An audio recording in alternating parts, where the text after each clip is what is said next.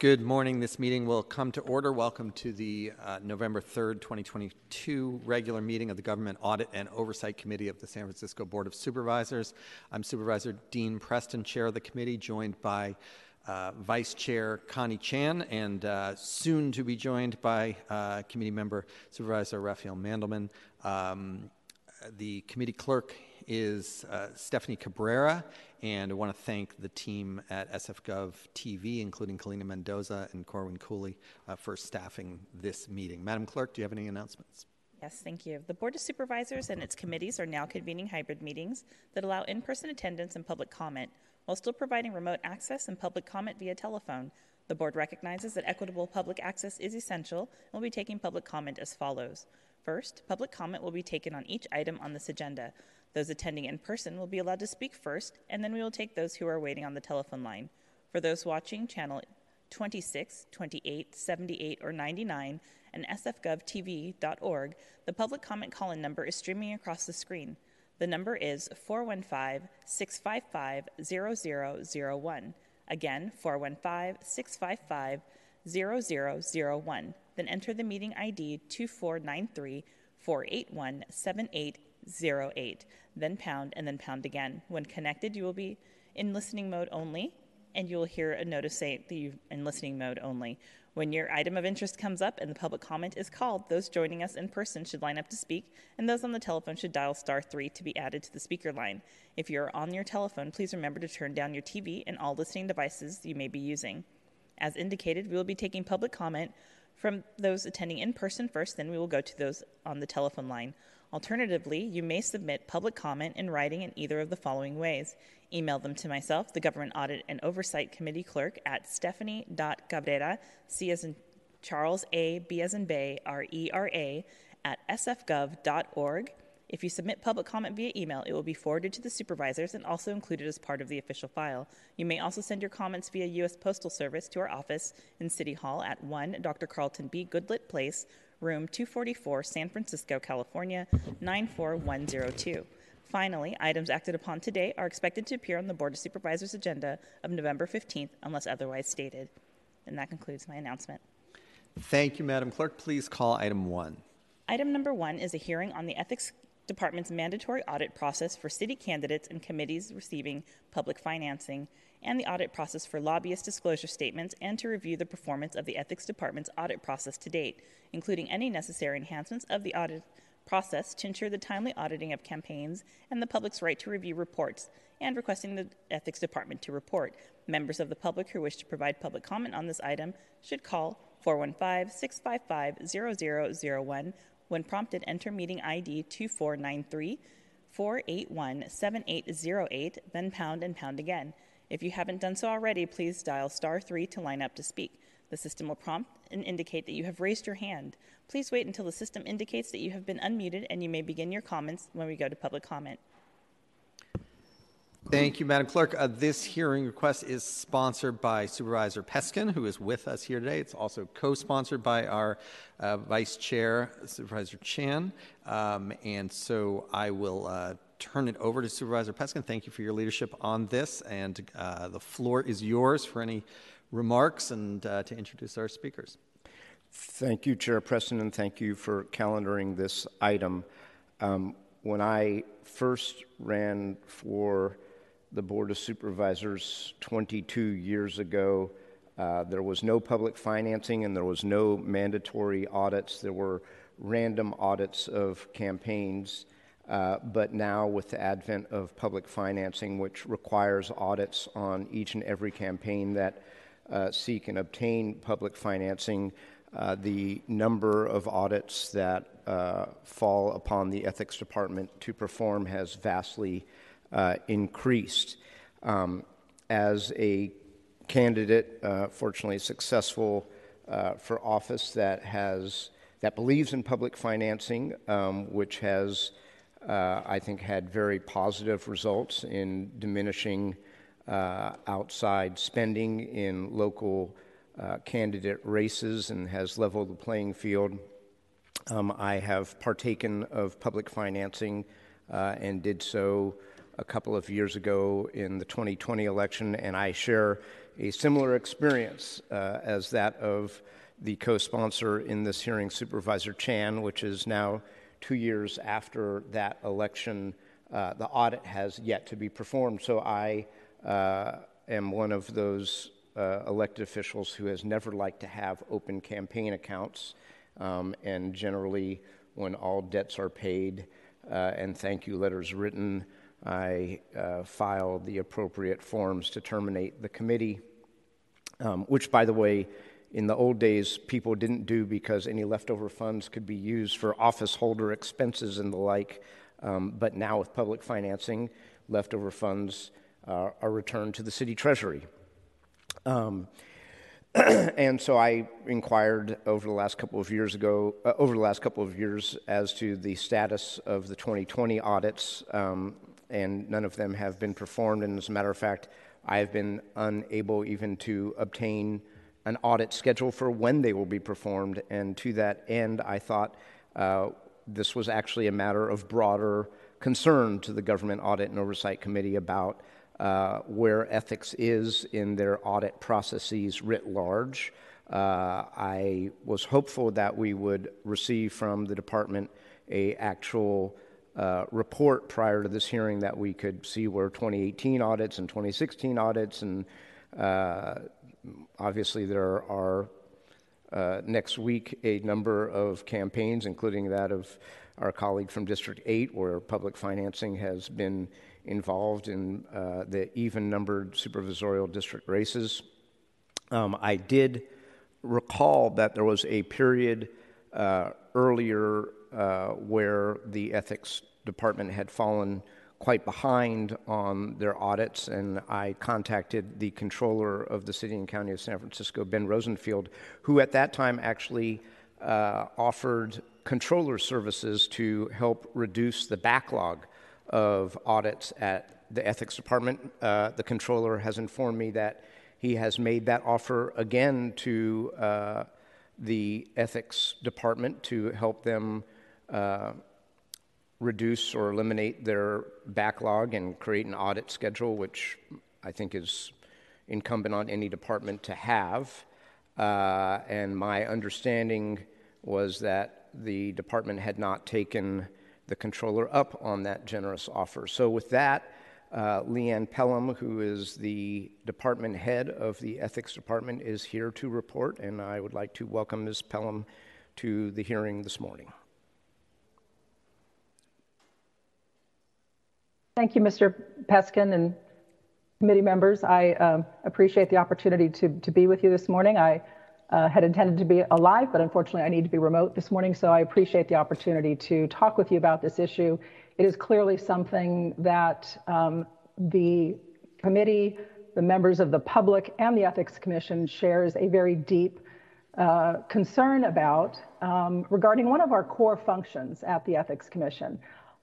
Let me see if I might just start with a bit of context and perhaps setting the record straight and regarding Mr. Peskin's understanding of where the audit process currently is.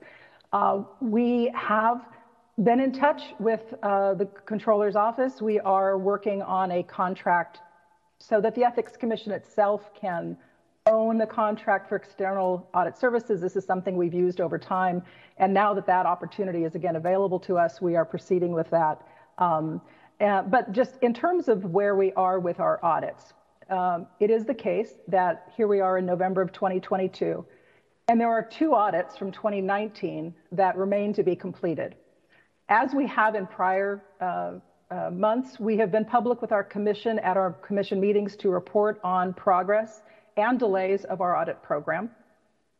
There are a number of factors that led to the delay of our audits not being completed until the end of this year, including the pandemic and including some staffing vacancies and how long it takes to fill those vacancies, as well as responding to and incorporating fully recommendations made by the BLA, the Budget and Legislative Analysts performance audit that we fully embraced the recommendations of back when it was issued in August of 2020. And so some of those recommendations included ensuring that we have strong procedures in place for our audits, that they're consistent procedures, they're applied objectively, and that we're very transparent about our work. We had been making progress prior to the BLA's audit in terms of timeframes for completing our audits.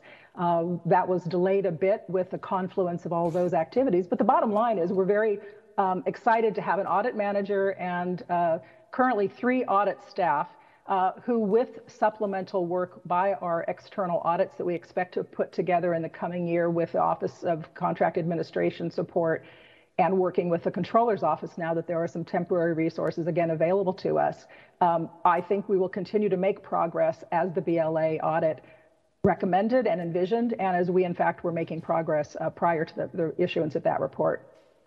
It is not the case that we have denied working or denied resources from the controller in the past. The issue was one of timing, that resources we had used in the controller's office were not available at the time that we needed to secure them. But that is certainly the case that the controller has been very supportive, and we have taken advantage at every opportunity as we are now. So we're very appreciative of that. But by larger perspective, I think as members of the committee know, our audit function is really a core function at the commission. It is a mandatory requirement under the law that we provide oversight and audits of our public financing resources. We know they're important. They're critically important to city campaigns and to candidates. And we are very much in front of ensuring the stewardship of those public funds. So during the audit cycle, during the campaign cycle, we actually do quite a bit of a front-end audit to ensure that contributors and claims submitted by candidates are vetted and that the appropriate qualification and disbursements are made for candidates. And so we do a lot of sort of pre-auditing at the front end, which we've been doing during this election cycle. That's something that our audit team is also responsible for, so they wear many hats.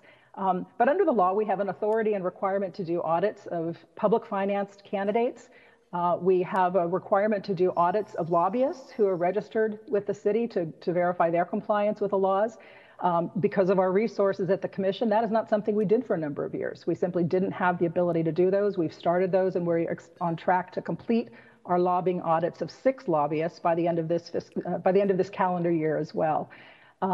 Separately, we are also doing oversight as recommended by the controller in one of the public integrity reports they issued in the wake of the recent city scandals, to do a post-compliance review of financial disclosure statements that are filed by city employees.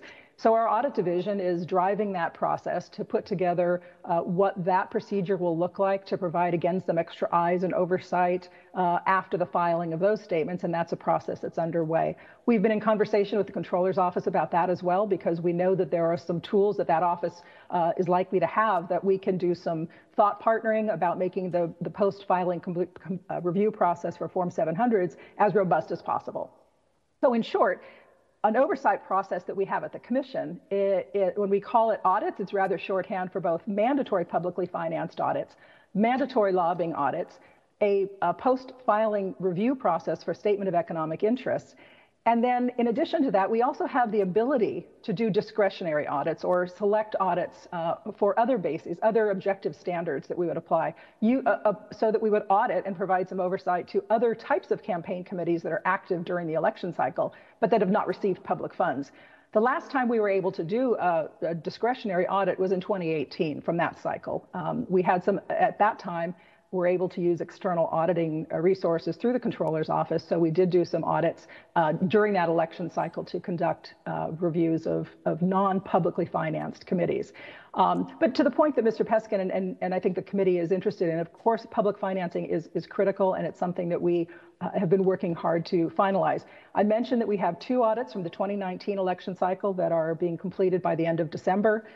We have also initiated 2 of I believe it's 14 required audits of publicly financed candidates from the 2020 election cycle. And then we will anticipate starting audits of the 2022 election cycle. There will be 5 candidates who are required to be audited because they receive public funds. We anticipate that we'll start those in 2023, and with the assumption that we'll have those temporary or sort of a bridge resources with external auditing resources available to us. So there are a number of factors and resources that we need to juggle to do this.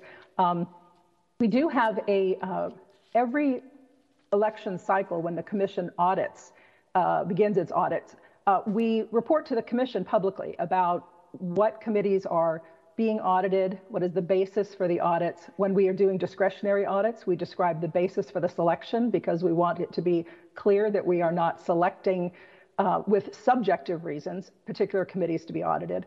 And in the past, we've looked at things like where the public interest is greatest because candidates received the most in public financing or perhaps spent the most on in their election campaigns. And so, for example, for the 2020 audits, we reported to the commission when we discussed that cycle's process that we were going to start auditing candidates who had received the most in public financing.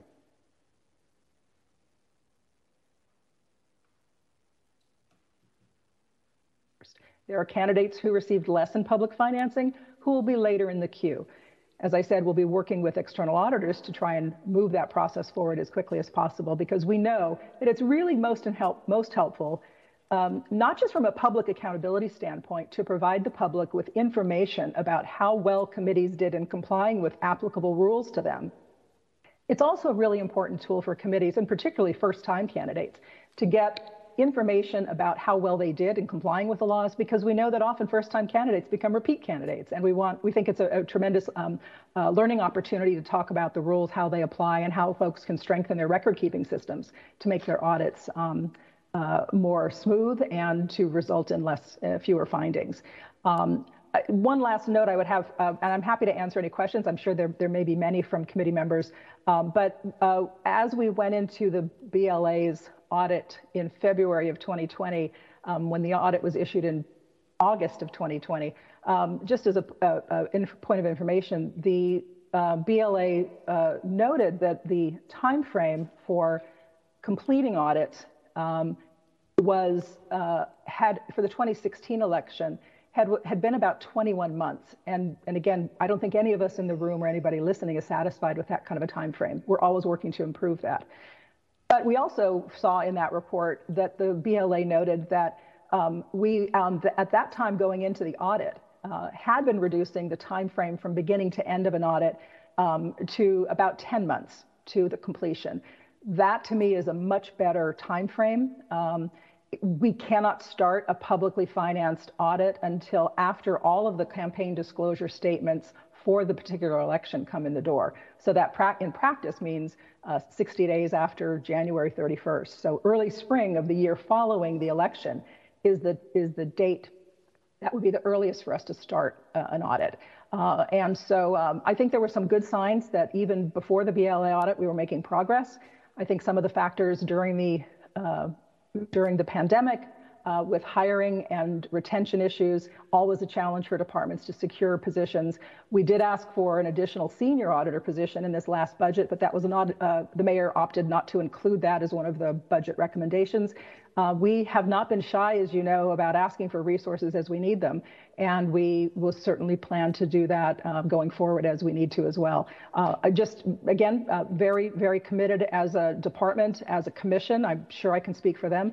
We are very committed to wanting to make sure that our audit function effectively provides stewardship for the public financing and that it provides accountability for folks running for office and provides the opportunity for people to learn from the process as well.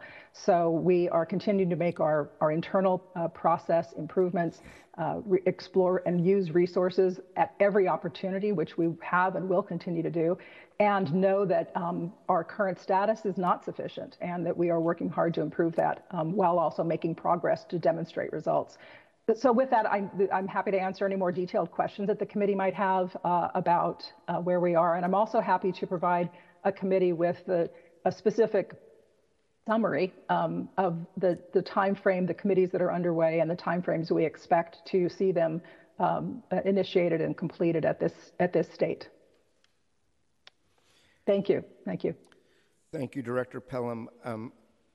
I would appreciate and would have appreciated having that information in writing prior to this meeting, but given the dearth of written information, which sounds like will be forthcoming, am I correct in having just ascertained that there are 21 publicly financed campaigns that do not yet have completed audits? Is that what I heard? I'm looking at the list that I have. There are two. 2 in 2019, 14 in 20... 19, I believe. There are 2 for 2019. There will be 16 required for the 2020 campaign. So that's 18 committee audits that have not been completed. We are still in the 2022 election, but once that election is completed, there will be 5 committees that require auditing from this current election cycle. So that's a total of 23 by my math, unless I've mistakenly counted. Got it. And the 2 from 2019, you said you are in the midst of and wrapping up by... The audits, by December 31st. By December 31st, by December of this calendar year. 2022. And of Correct. the remaining 16, 2 are underway, and you chose that by virtue of the fact that they used the most amount of public financing. That's correct. And the remaining 14 you do not have a schedule for, but are in the process of obtaining outside resources to do it. We have on target, yes, assuming we have those resources, we plan to start those other audits by the 3rd quarter of fiscal year 23, which would be by the end of March. By the end of March. So typically what we do, right, we would use our internal auditors, our internal staff. We would also use the external auditors to assist with any audits that will help us get over the hump. So they may be, the 2020 audits may be both conducted by our staff as well as by the external auditors, whatever we need to do to try and wrap those up as thoroughly and objectively and completely as possible, and also do it as timely as possible given the resources we have. And you think that you will commence those remaining 14 by the end of March, and the time frame for completing them is somewhere between 10 and 21 months. Did I get that right? I would say that completing them, if we have the external auditors, we would expect to complete them within 12 months. 21 months was prior when we did not have external auditing support. So I think we would have a 10 to 12 month window if we have external auditors on board assisting with those.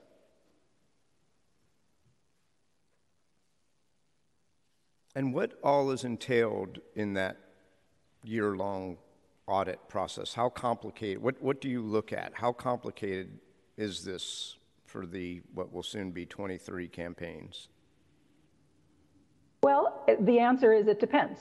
It depends on the state of the committee's records, the state of their record keeping, the degree to which committees cooperate timely in providing records to us when requested. The law provides that when we ask for records, committees are required to provide them within 10 days. That doesn't always happen, but we also know that sometimes it's difficult with committees who may have multiple candidates and they're busy with other elections. So we try to be as accommodating as we can, but also hold to some timeframes for the obvious reasons we're talking about here today.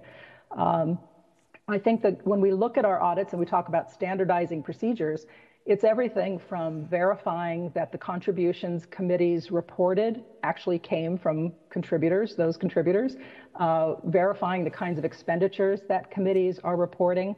We do look at the public financing.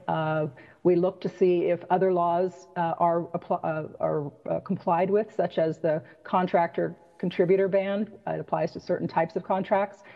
So essentially what our auditors do and what the external auditors would do is a broad scope of verifying that what is reported on campaign statements is in fact accurate, and also looking to see that there are not indications of activities not reported on campaign statements that might also have been required to be disclosed, and then to look at other various laws about disclosure requirements and disclaimer requirements for materials committees send out.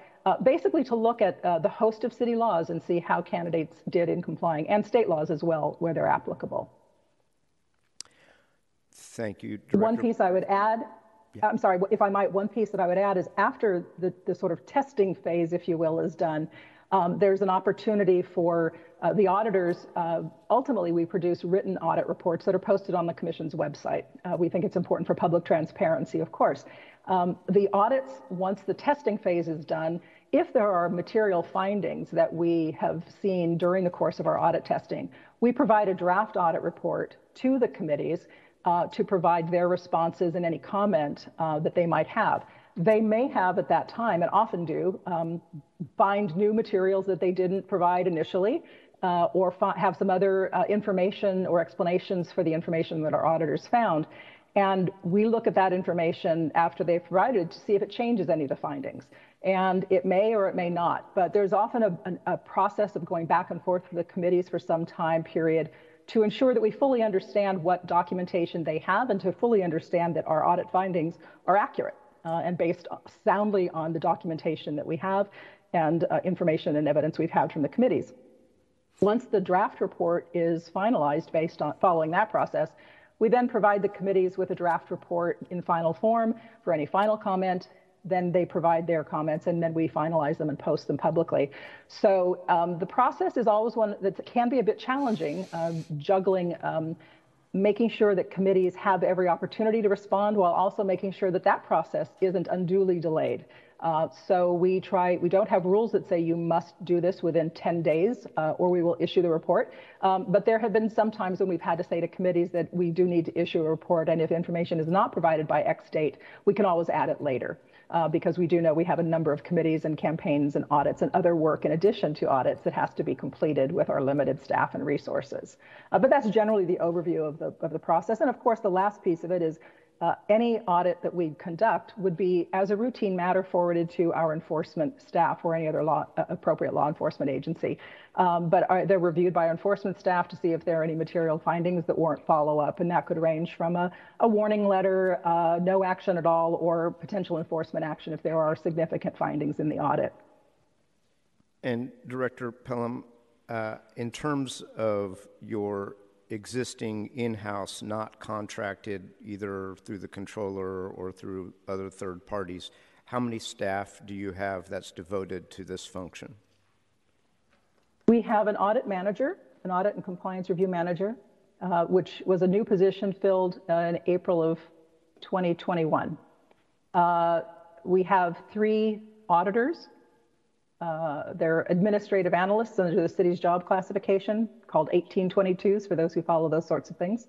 And as I mentioned, we had asked for but not received an 1823 or a senior auditor for the division. So currently we have 3 auditors, 1 audit manager responsible for lobbying audits, campaign audits, post-compliance review of Form 700s, our economic interest statements, and also qualifying and dispersing funds during election seasons for our public financing program, which inherently pushes back some audit work as we work through that disbursement process, which is bound by very specific deadlines under the law. And Director Pelham, those 4 positions, the 3 1822s and the audit manager, have those been filled or vacant over time? They have been, well, at both. As I mentioned, the audit manager position was one that we had secured, I think, the year before. We hired our current manager in April of 2021. When we had a vacancy of, I believe, 10 months in one of the audit positions that we were able to fill just last November. We were able to fill that position with somebody who had experience doing campaign and lobbying audits at the state level. So that was tremendous. A tremendous resource to be able to bring on board with that experience. We have another auditor who has prior experience working on the compliance side for committees in a prior life, and so that experience also has been helpful. But the positions, when they do open, they are civil service positions generally, and we do find, and the BLA audit noted this as well as a separate finding unrelated to audits, but more generally, that the city's hiring process to fill PCS positions can be quite lengthy and add unduly to delays in operational work and completion of priority work at departments. I don't think that's just the Ethics Commission. I think that's generally true throughout the city. But so right now we do have 3 of the positions full, and we hope to retain for quite a long time all 3 of those positions and possibly add to them as well. And the 4 audits that are currently underway, the 2 from 2019 and the 2 from 2020, those are being conducted in-house? Correct. We do not yet have, excuse me, go ahead, please. No, go ahead. We are doing those in-house, again, at the same time that we're completing the lobbying audit and developing the Form 700 review process. The status of the external audit relationship or external audit resources that we're working to get. We have been meeting with the Office of Contract Administration. You may not recall in the budget, since it's a big one, but in the last year, we did secure funds for a memorandum of understanding to provide funds to the Office of Contract Administration to help us develop an external contract that the Ethics Commission can be the owner of. We are a very flat, understaffed office historically when it comes to administrative functions and procurement. So we don't have our own contracting staff, for example, like many departments do. So when we have a contract, we heavily rely on other city partners to walk us through that process. This is a point where we are trying to establish a multi-year external auditing contract for our publicly financed candidates. We are able to do that with funding from the election campaign fund as established by the voters. There is a small percentage of that fund that can be used for administrative services. So we are using that, that proportion to, as appropriate, to establish an external auditing vendor relationship where we can have an external auditor on board as a regular in the regular course of events. So that's a conversation and work that we've been starting with the Office of Contract Administration, since those funds are now in our shop and able to be spent in that way this fiscal year. And then, as I mentioned, working with the Controller's Office, there is a current list that has been sort of re-upped since the last time we talked with the Controller, and we're not able to use resources, but there is a current external auditing list that exists within the Controller's Office that we've discussed with the Controller and have a green light. So we're pursuing having a temporary sort of piggybacking, if you will, on that list so that we can secure those resources even in advance of having our own contract over a multi-year period. Because I think, as you know, establishing your own contract in the city can take some time, but we do have the resources and that relationship with the Controller's Office to tap into an existing pool of external vendors. So we'll be doing that to help jumpstart the work on the 2020 campaigns in the coming months. And once we have those on board, that could be a process that perhaps takes 3 to 4 months, I would imagine, from our prior experience to finalize. So it could be by late spring that we have that external auditor on board now to help with the 2020 audits and make some headway on those. So your audit manager has been on board for over 6 months, and you still don't have a comprehensive audit plan as to the vast majority, at least 14 of the outstanding audits, and won't have that until sometime in 2023. Well, no, I very much disagree with that statement. I don't think that's an accurate characterization. I think what I just described was a plan that we have given the resources that we have. The audit manager who came on board in 2021, which I guess would be about 18 months, spent the first 6 to 8 months working on developing those standardized operating procedures, templates, and ensuring that our auditors' work was consistent across auditors and that their understanding was consistent across auditors. That was critically important foundational work to make sure that we are doing solid audits, and that work was done in the first 6 to 8 months of our manager being on board. And so since that time, we have been, as I mentioned, doing lobbying audits, trying to make headway on the 2019 publicly financed audits, following the pandemic, in which one of our auditors served as a DSW, or disaster service worker, for over 12 months. So that also had an impact on the program. But I would say that what I have been attempting to describe is that this is the plan that we have. We do have a schedule for what we are working on, when we expect to complete them, what we have targeted to start, when we have targeted to start them, the resources we will use and anticipate using to start those and to complete those audits. So at this point, that is, perhaps that's not a plan, but in your view, with respect, Supervisor Peskin, but that's the best plan that we have, given what is known and what is achievable at this point. I would say the last piece of our plan is to look and see where we need to supplement our existing staff resources once again with a senior auditor to help with the work and to help review the work and keep all of these projects on task at the same time. We have multiple competing priorities that we are trying to juggle as best as we can, and that is the role of the audit manager as well. Director Pelham, before I return this to the chair and the other member who wishes to speak, Let me say the following things. Thing number one is that you and I agree that auditing is definitely a core function. I have to express my candid disappointment that after many years of this being a core function, that the foundations are not there and are being built or recreated. This is a function that at this point in the department's trajectory should have long been established and should be a part of the bureaucratic routine and not a game of catch-up. And then, candidly, I disagree, nor have you put in writing, despite my repeated requests as a customer, as a consumer, to put in writing when the 2020 audit will be done. You're making high-level, broad representations that are not in writing. Respectfully, the representations of the controller relative to his offers to your department are very different than what he represents, but I don't need to get into a game of, whether they're offering you resources that you have not timely or are now timely accepting. The reality is that this is not a function that has been well overseen, nor can you actually provide what you are representing right now, which is a real schedule with real dates. I would love to see it. I would love to see you furnish this committee, and I will ask the chair to continue this to the call of the chair, an actual document that says, this is when we're going to get to these audits that exist. This is when we're going to get to the audits going forward. This is what our schedule is going to be, and you can rely on it. That is missing from your department.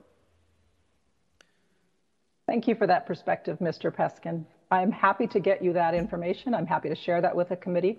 And again, I will say that the work that we have done with the Controller's Office, in fact, has been one where we have taken advantage of every opportunity to use the resources available to us. The information that I'm happy to provide to this committee for public consumption following this hearing today will describe, as I did, what audits we know to be completed, need to be completed, what dates we have currently scheduled to start them, and when we anticipate completing them, given the resources we have identified to complete that work. And that is, I think, our honest depiction and our fairest depiction of what we can accomplish and what we plan to accomplish. I don't at all disagree with those who say the Ethics Commission, 30 years almost into its existence, should absolutely have an audit program that is running as we all expect it to. I can only speak to the last 6.5 years of attempting to secure an audit manager, for example, to help the program run as a mature program. But clearly, we all share the goal of making sure that our audits are strong, are robust, are effective, and are timely. And I can commit to you, on behalf of the staff as well as the commission, that remains a serious and significant priority for our commission. So we look forward to working with you, the Controller's Office, the OCA, and other city partners to make that happen. It's of critical importance to the confidence of the public, the trust of the public in both how we run our campaigns and in the work of the Ethics Commission. So you have our commitment on that front.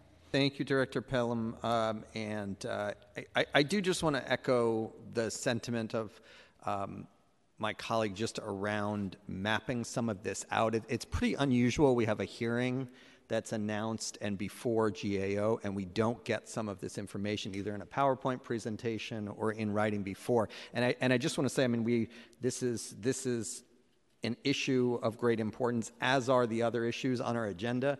And it just, the more we can, and for future reference, for future hearings, the more that we can get some of what we've spent some time getting verbally in a presentation prior to the hearing. It is helpful both for the committee and efficient use of our time, but also for the public, because they can then view that kind of presentation that is scanned. Before I turn it over to Supervisor Chan, I did just want to ask to get a time frame from you of when that more detailed description of the audit schedule will be provided to the committee. We can provide that to you by the end of the week. I can provide it to you at the end of today. If you want further context, as my comments indicated, it would be by, I guess, close of business tomorrow. Great. Thank you very much. Vice Chair Chan. Certainly.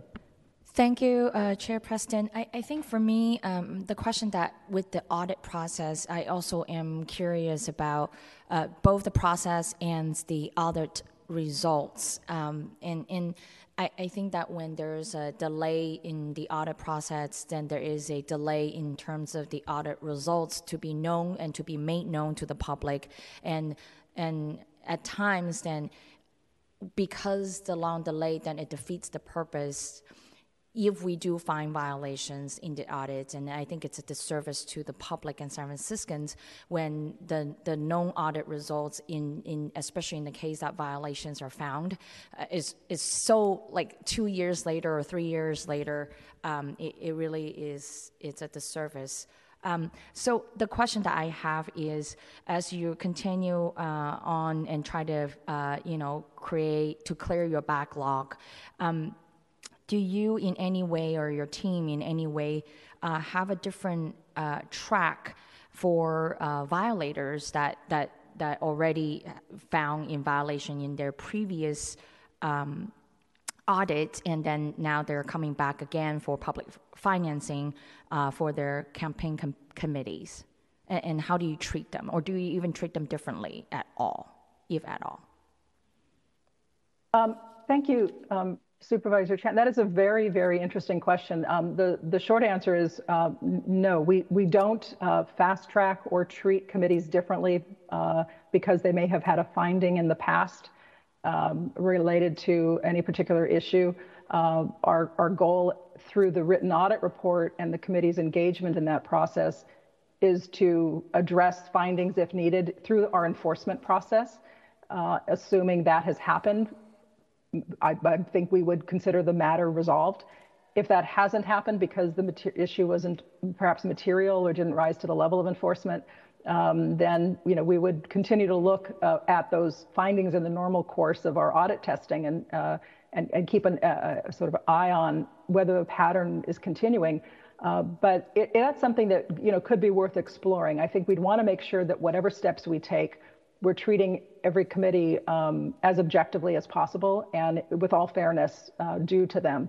But I think that's an interesting question you raise, and something that we could certainly put some further thought to and discussion around.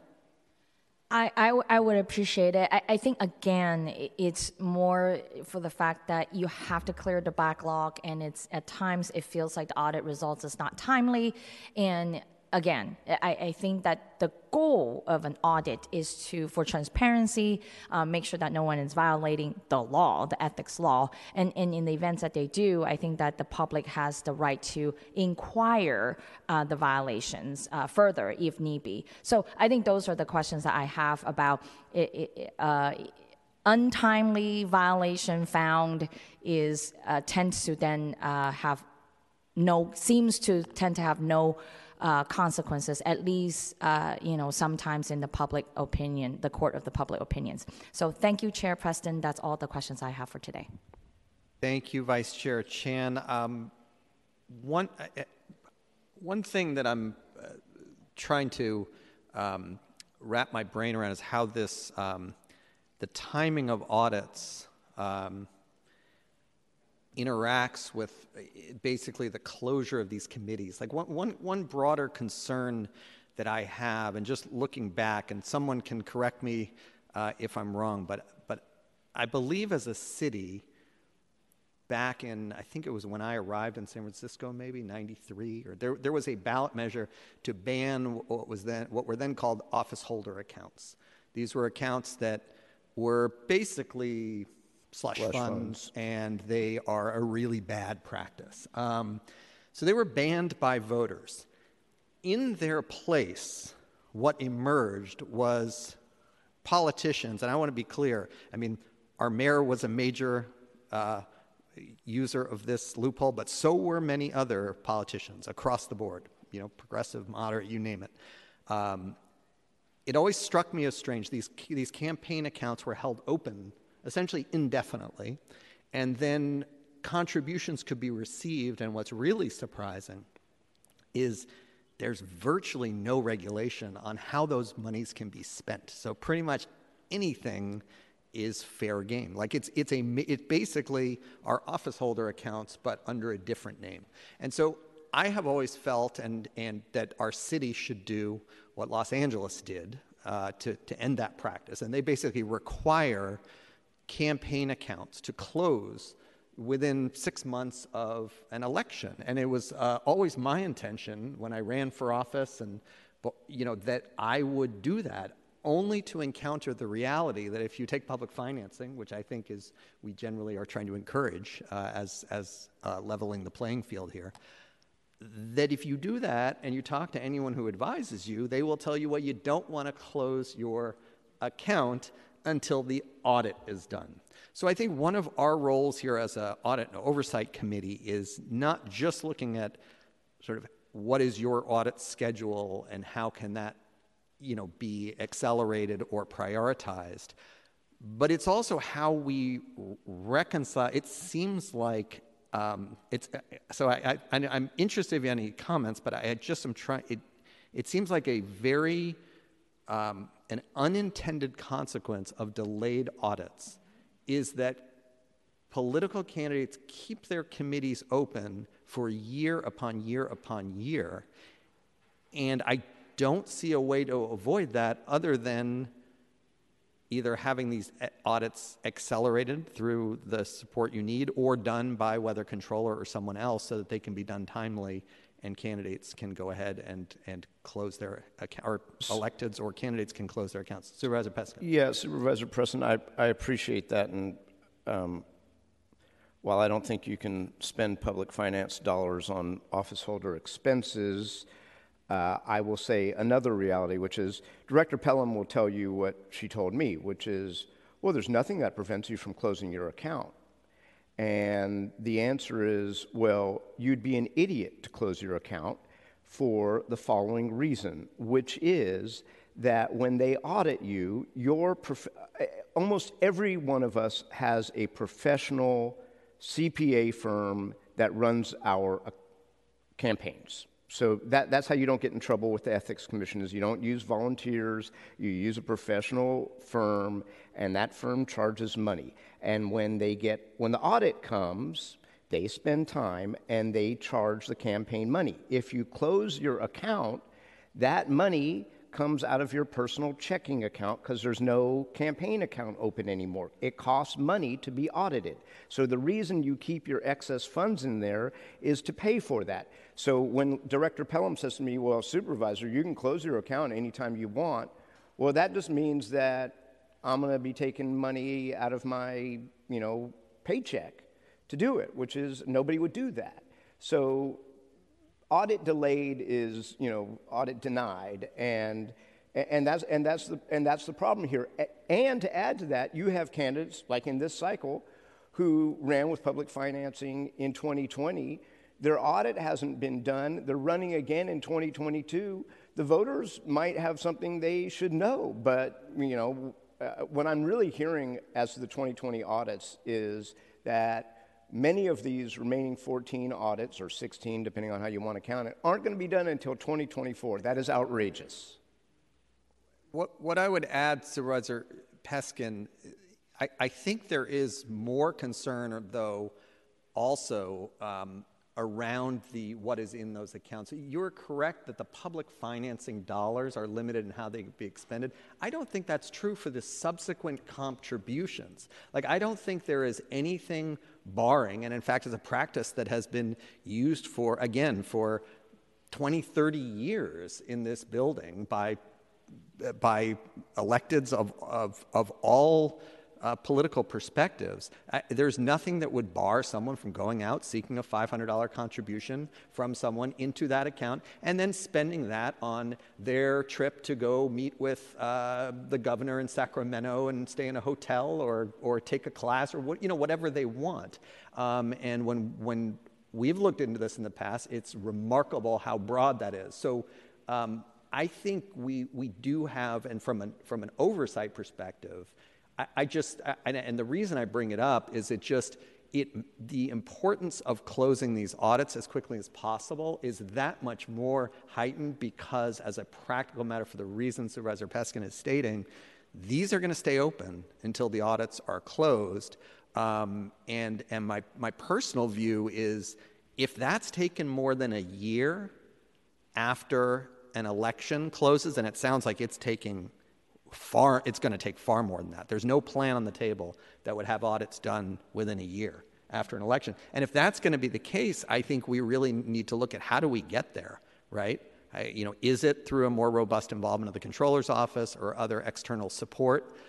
Because otherwise we just have what are effectively office holder accounts under the name of campaign committee accounts staying open for year after year after year. And that's a loophole that I hope is one when we do some that eventually lands on a ballot, right? I mean, we should do what LA did, and everyone should have to close their accounts within a set amount of time, but we can't. So, Director Pelham, I want to give you an opportunity if there's anything you want to add to that discussion. Thank you, Supervisor Preston. I very much share the concerns you're both raising about needing to close out audits much sooner than we currently do. I think the one thing I would add about office holder accounts is, at least my recollection when I was in Los Angeles for a number of years, they do have office holder accounts there, but the office holder accounts themselves were highly regulated. So there were very specific timeframes, contribution limits that applied, purposes for which those funds could be spent and not spent.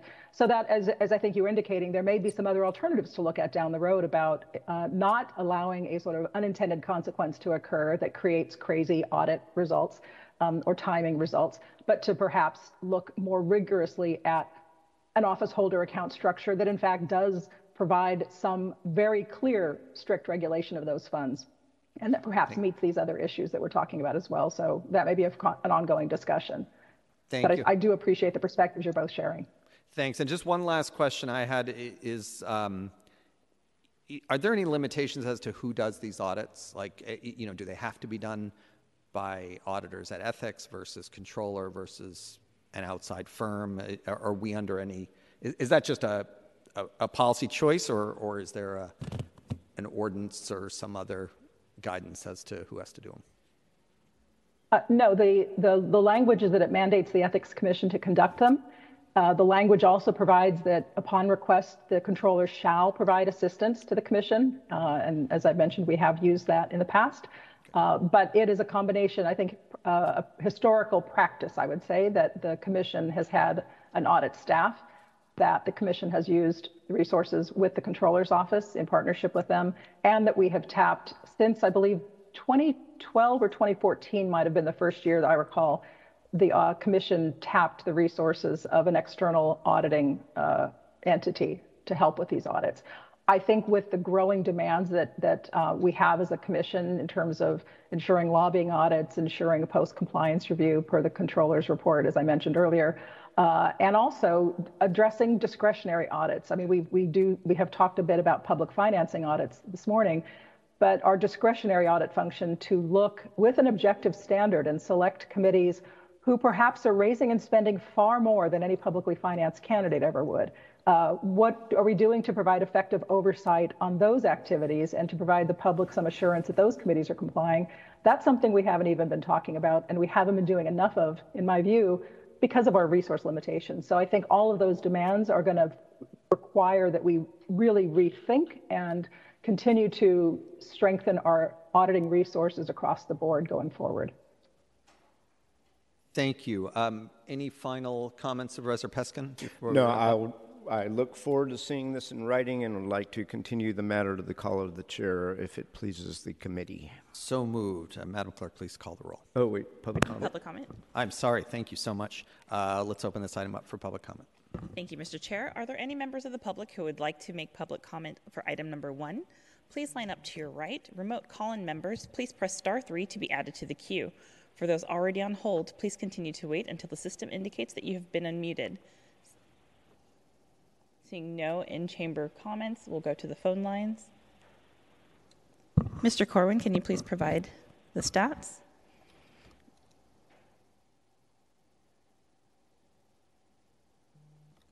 There are currently 0 listeners There are and no 0 in the calls. queue. Thank you for confirming. Thank you. Public comment on this item is now closed, and I'd like to move to continue this to the call of the chair. On the motion to continue the item to the call of the chair, Vice Chair Chan. Chan, aye. Member Mandelman. Mandelman, aye. Chair Preston. Aye. Preston, aye. There are 3 ayes. Thank you, colleagues. Thank you. The motion passes, and Madam Clerk, please call item 2. Item number 2 is a resolution urging the Mayor's Office and Department of Public Health to ensure no gap in services for the hundreds of people served daily by the Tenderloin Center. Members of the public who wish to provide public comment on this item should call 415-655-0001. When prompted, enter meeting ID 2493-481-7808, then pound and then pound again. If you haven't already done so, please dial *3 to line up to speak. The system prompt will indicate that you have raised your hand. Please wait until the system indicates that you have been unmuted, and you may begin your comments when we go to public comment. Thank you, Madam Clerk. So, colleagues, I introduced this resolution last month urging the Mayor's Office and Department of Public Health to ensure that replacement services are available for the hundreds of visitors that use the Tenderloin Center daily. This is a resolution that I was hoping I would not have to introduce, and only did so after our office could not get any meaningful commitments from the administration around replacement of the Tenderloin Center and its services. We have reached out to the Mayor's Office, met with Department of Public Health several times, and have asked for details and commitments in writing, and have not received those to date. So since it opened less than a year ago, the Tenderloin Center has seen, I believe it is now at 112,000 visits by people seeking basic dignity services, safe space, harm reduction, connections to housing, medical and behavioral health services. And as of the most recent data we have, the Tenderloin Center has reversed 280 overdoses, and that which is about an average of an overdose being reversed every day that the Tenderloin Center has been operating. The prospect of this center closing with no replacement in sight is untenable for the neighborhood and for every person who utilizes the services offered there. I will say at this point that I am extremely frustrated and a bit angry that as of today it appears from everything we know that the plan is simply to shut down the Tenderloin Center without lining up timely replacement services or ensuring that any organizations receiving referrals have the capacity to take on a significant increase in the number of clients, placing countless people at risk of being referred to services that aren't available to them or of getting no help whatsoever. And I don't say this lightly, but I think the lack of replacement services, if that's where we end up, will place more people at significant risk of overdosing and potentially dying on our streets, which is the last thing any of us want. So I hope things have changed. I mean, things can change quickly. I've seen them change quickly, sometimes for better, sometimes for worse in this city. I am hoping we will hear a different plan today.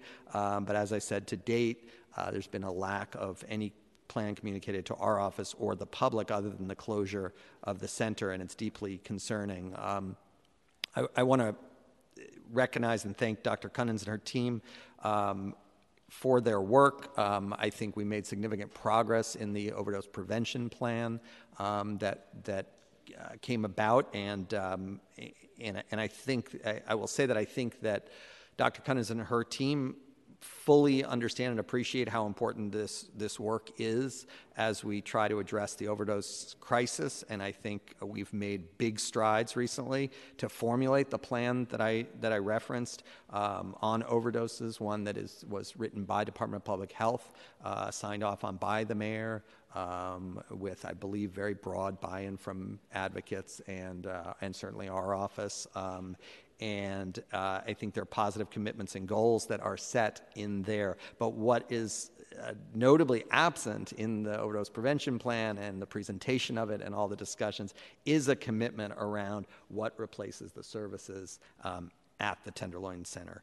And so my hope is today in this hearing on our resolution and the board's anticipated action on the resolution, should it be forwarded from this committee, will help us get more clarity on the Tenderloin Center closure plan, how we can make sure that folks who rely on the center have somewhere to go when it closes. And I want to note that the administration was able to open the Tenderloin Center. It was at the time known as the Linkage Center, within, I think it was less than a month of announcing its intention to open it.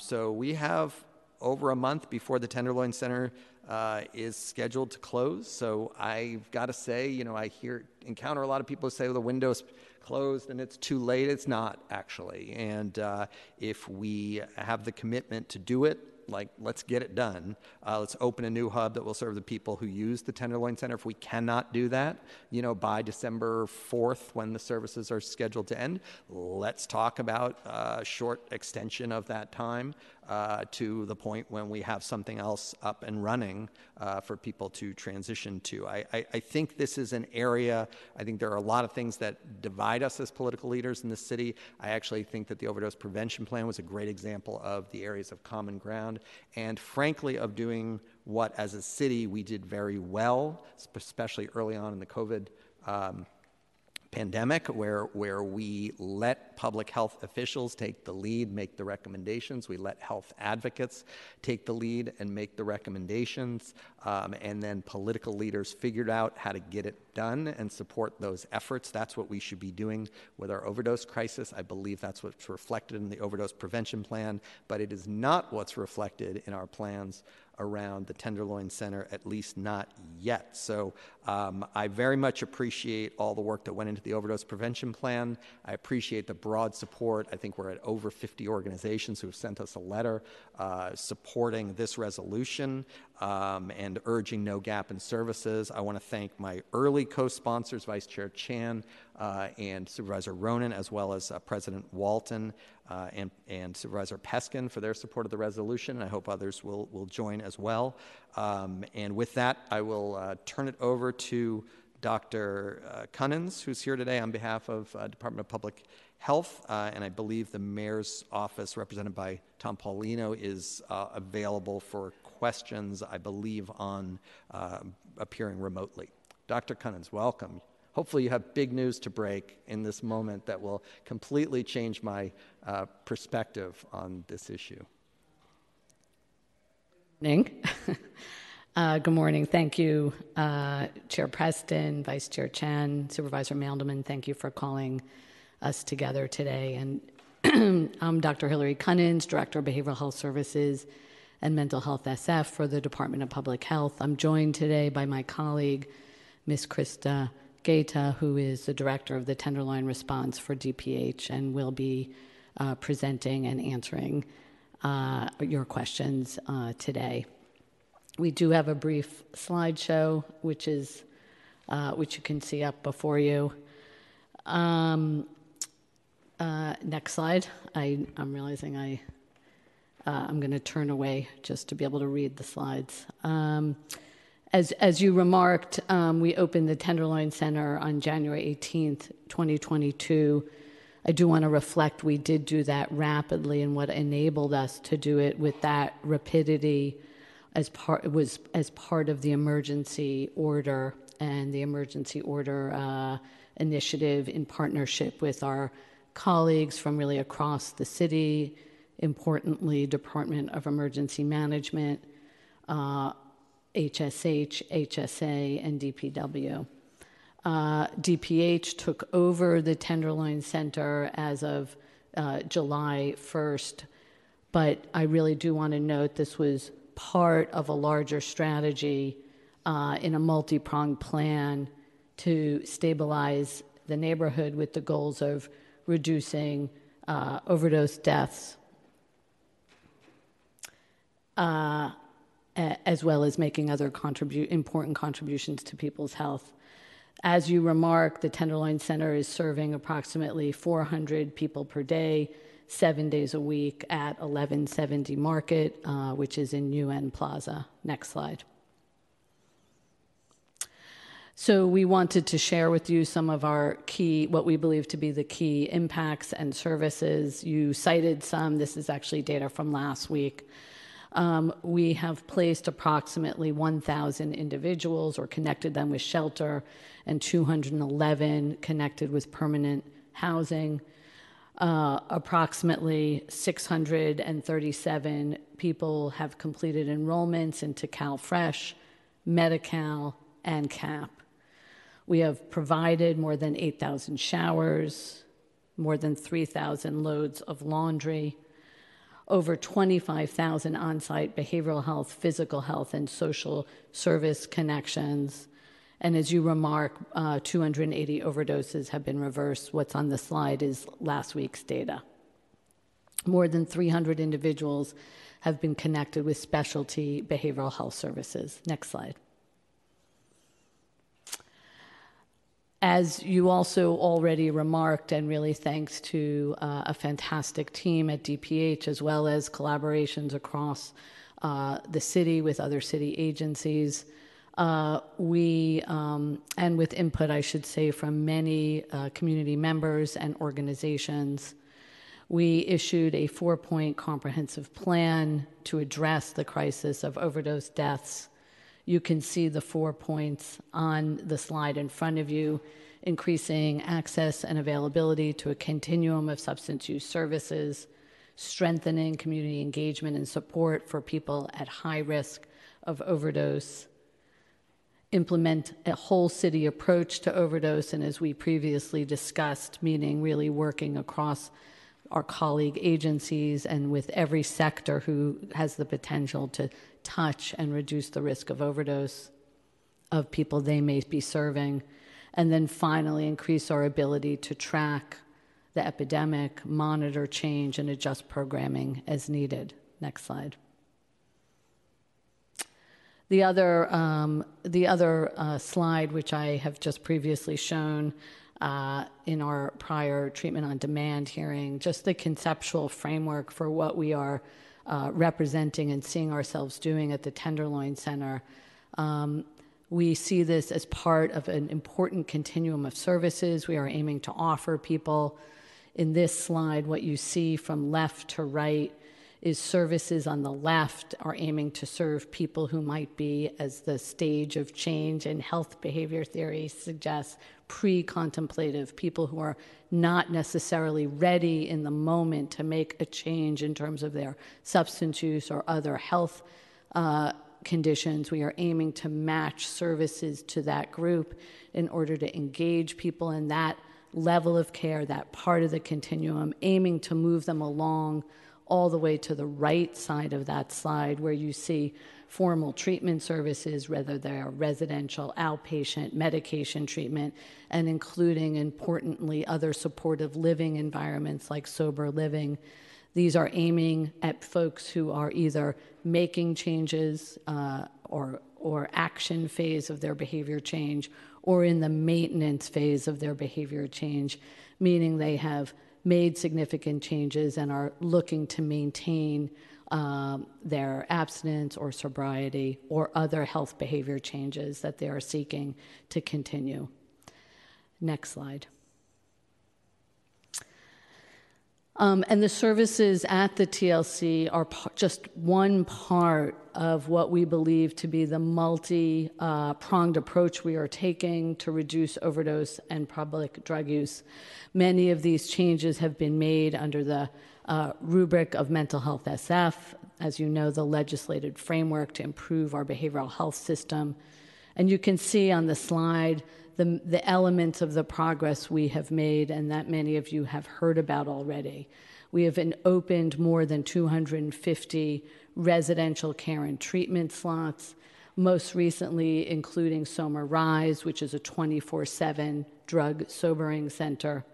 We have expanded hours of access at our Behavioral Health Access Center where people can come in seeking help, getting assessed. We have also expanded hours at our office-based buprenorphine induction clinic, where people can come in and get treatment initiated using buprenorphine, and at our BART Market Street site, which is a contracted service for an opioid treatment program offering both methadone, buprenorphine, and also counseling.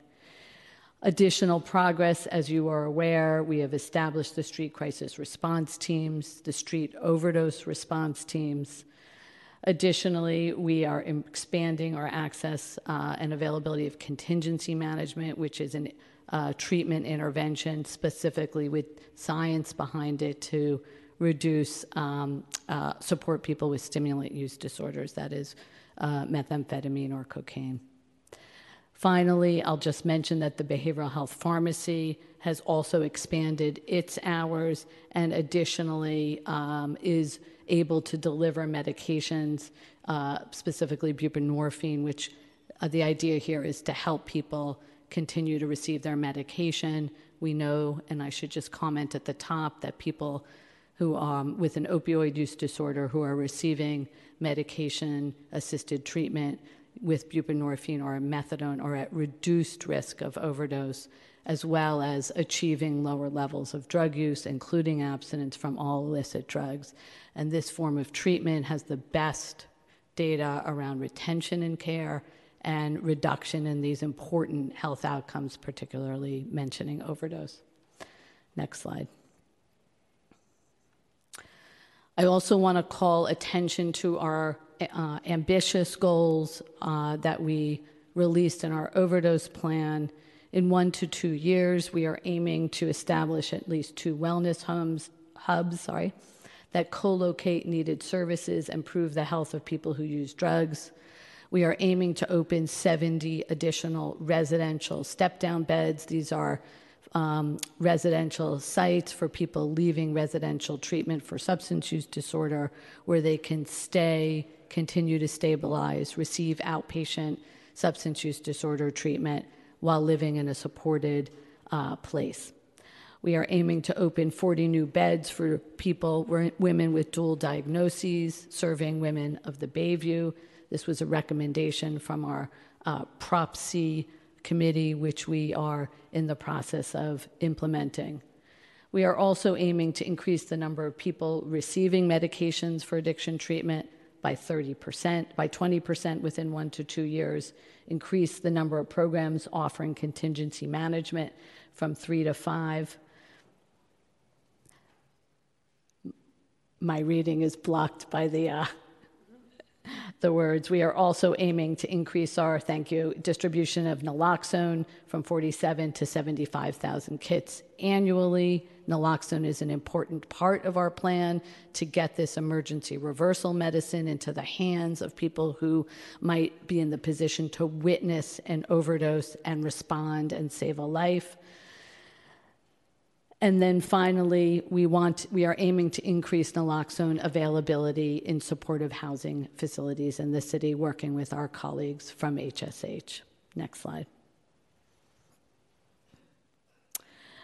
A key part of our overdose prevention plan is to establish wellness hubs, which we are defining and describing here as neighborhood-based programs tailored to meet and improve the health of people who use drugs, with a specific focus on preventing overdose deaths. Services will include overdose prevention, access to treatment, linkage to shelter and benefits. Our goal is to open at least 2 wellness hubs within the next year in neighborhoods disproportionately affected by the epidemic. And as we have discussed previously, any new proposed site will include community engagement, including required Prop I notifications. Next slide.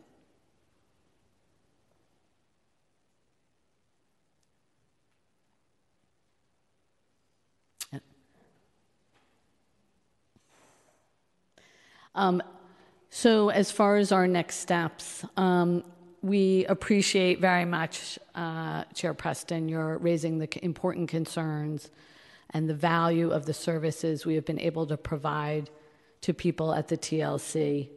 We are continuing to aggressively explore every option we can to be able to transition those services. This, in addition, we have also, in parallel, have developed a transition plan, both preceding any possible closure and following the closure in order to maintain continuity of services. The other important next step, we just, as you know, issued the overdose plan within the last few weeks, and we are aiming to begin and have already to implement the important elements of that plan. I think that's the last slide, and I am happy to take questions along with my colleague, Ms. Gaeta. Thank you, Director Cunnins. And I believe Mr. Paulino is on the line available for questions. I don't know if you had any presentation or anything that you wanted to add from the mayor's office. Floor is yours, Mr. Paulino, if you would like to say anything. Thank you, Chair Preston. No presentation, but available for questions for you. Thank you. I do have some questions. So the goal, I wanted to get a little more specific around the goals. So you've stated the goal of opening 2 wellness hubs in the next year, prioritizing impacted neighborhoods as described. The overdose prevention plan commits to opening 1 wellness hub this calendar year. A little less clear in year 2. I think it's 1 or more additional ones next year. So if we can take that piece by piece. So does the commitment remain to opening a wellness hub this calendar year? So we are working to adhere to that commitment. We are considering sites and are working through what our last, our sort of late logistics and feasibility around about establishing the particular site. We are committed to also doing community engagement and rolling out a first site, I will say, as expeditiously as possible, and I remain hopeful that it will be this calendar year. Can you confirm what I believe to be the case, that that site is not in the Tenderloin Civic Center or the immediate area where the Tenderloin Center is currently operating? I will share that we have had challenges in locating a new Tenderloin site. There are many, as you and I had discussed, needs that we see as physical needs of any potential site, including outdoor space, enough space for folks to come in and rest and gain. If I could just, because we'll get to the Tenderloin side, I just want to get clear for the public that you remain hopeful that that this city can fulfill the commitment to get this first wellness hub up and running by the end of the calendar year, understanding there's community engagement, there's an announcement whenever that comes to get on track. I just want to get clear for the public that optimism around opening the first wellness hub, what we are talking about, even though you're not prepared to announce a location at this point, I think it is my understanding that is not in the Tenderloin Civic Center or immediate vicinity of the current TL Center. I just want to get that clear before we start talking about what may come after. That site is not in the immediate area of the Tenderloin Center and is not a replacement for the Tenderloin Center. Is that right? Yes. Thank you. And so then you were anticipating the next question, okay, which is, so once, well, let me ask you, I understand you're not prepared to announce the site, the 2022 site at this time, but do you have a estimate as to when we can expect to hear from DPH the location of that site? soon. I know that is not precise. I think we are making sure that what we intend to offer at the site is feasible given physical constraints, and we don't want it to not be feasible before announcing. And I would also again reiterate announcing with the intent of speaking with community members so that we can get feedback, understand potential hopes for the site, and get feedback about how we might organize the site. Thank you. And I certainly support the engagement. I think one of the frustrating things from my perspective is that by waiting till the last minute on these things, we are virtually guaranteeing the sort of community reaction and fight over these things that I don't think would exist at the same level were we to be more open with our process, our locations, and really do more meaningful engagement. That certainly was the case with the Tenderloin Center, where a lot of folks who I think otherwise would have embraced and worked together on it instead learned about it in the San Francisco Chronicle the day it opened, right? Or was the day it was announced. So I would just, that's more a comment than a question, but just encourage that announcement, especially if we're trying to be on track to open by the end of the year, the first wellness hub, that announcement be made as soon as possible so we can all work together on that engagement and on dispelling a lot of the myths and misinformation that often circulates about what services are provided at these sites. I appreciate the comment very much. I think the TLC was opened extremely quickly and under the condition of an emergency order, and this is not the condition that we would be opening current or future wellness hubs. Thank you. The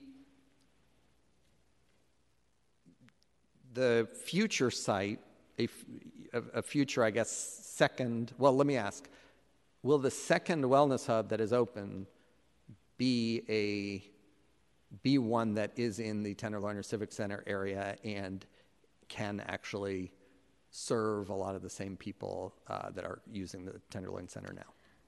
We don't, I'll say this again, is we don't yet have an identified site. I'll ask you and really any potential listeners for assistance in helping to identify a site. As you know, in San Francisco, real estate is often the challenge or a major challenge in establishing services. We are seeking a site that would have potential for outdoor space. I think I started to say this, indoor space where people can come in and find respite, hygiene, and individual rooms where people similar to at the TLC can meet privately with providers to get linked into further services or healthcare. Is there a commitment to opening a replacement site for the Tenderloin Center in that general area let me ask it differently, because there have been different representations made that are not inconsistent but that need clarification. I believe what was said in the Planning Commission memo from DPH was that a site will be open by the end of the year, and not meaning this year, right? In the Tenderloin area, and then that was further clarified at a call with many advocates and Tenderloin community members there, that what was meant by that was end of the fiscal year.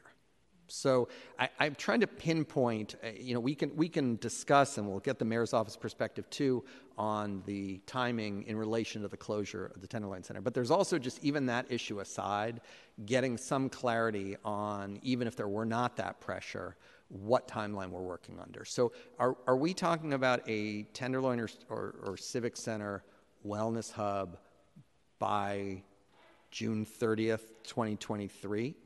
or are we talking about it by the end of the calendar year 2023? What is the commitment there? I will just share the public, I think what is a common sense public health perspective, which is we are wanting this to happen as soon as possible. We are, prior to the fiscal year would be, you know, in that time frame, and there are pragmatic logistical challenges around site identification that we are seeking to resolve, and that is I would say, central reason why we could not achieve that goal. And so if our office identified a site tomorrow that met your specifications, we would then be on track to open. This would be opened soon? I would say yes, and I'd want to bring that back to check with our ability to contract with a not-for-profit who could run the site and our ability to establish that contract. But I think that is our hope, and I hope you can identify a site tomorrow. Well, I'm not saying we can. I will say it's news to our office if the administration's position is now that the only barrier here, it's not the political will, it's not many other issues, it's just identifying a site. If that's the only barrier, you know, we can work on that, right? I would like to hear from the mayor's office, Mr. Paulino, if that is your view as well, that the only obstacle to us opening and activating a wellness hub in the Tenderloin Civic Center area right now is the availability of a site. Thank you for the question, Chair Preston. I can't speak to the specifics around all of the technical considerations that Director Cunnins had a bit spoken to with regards to identifying the site, but our office would absolutely be happy to collaborate with your office in identifying potential sites.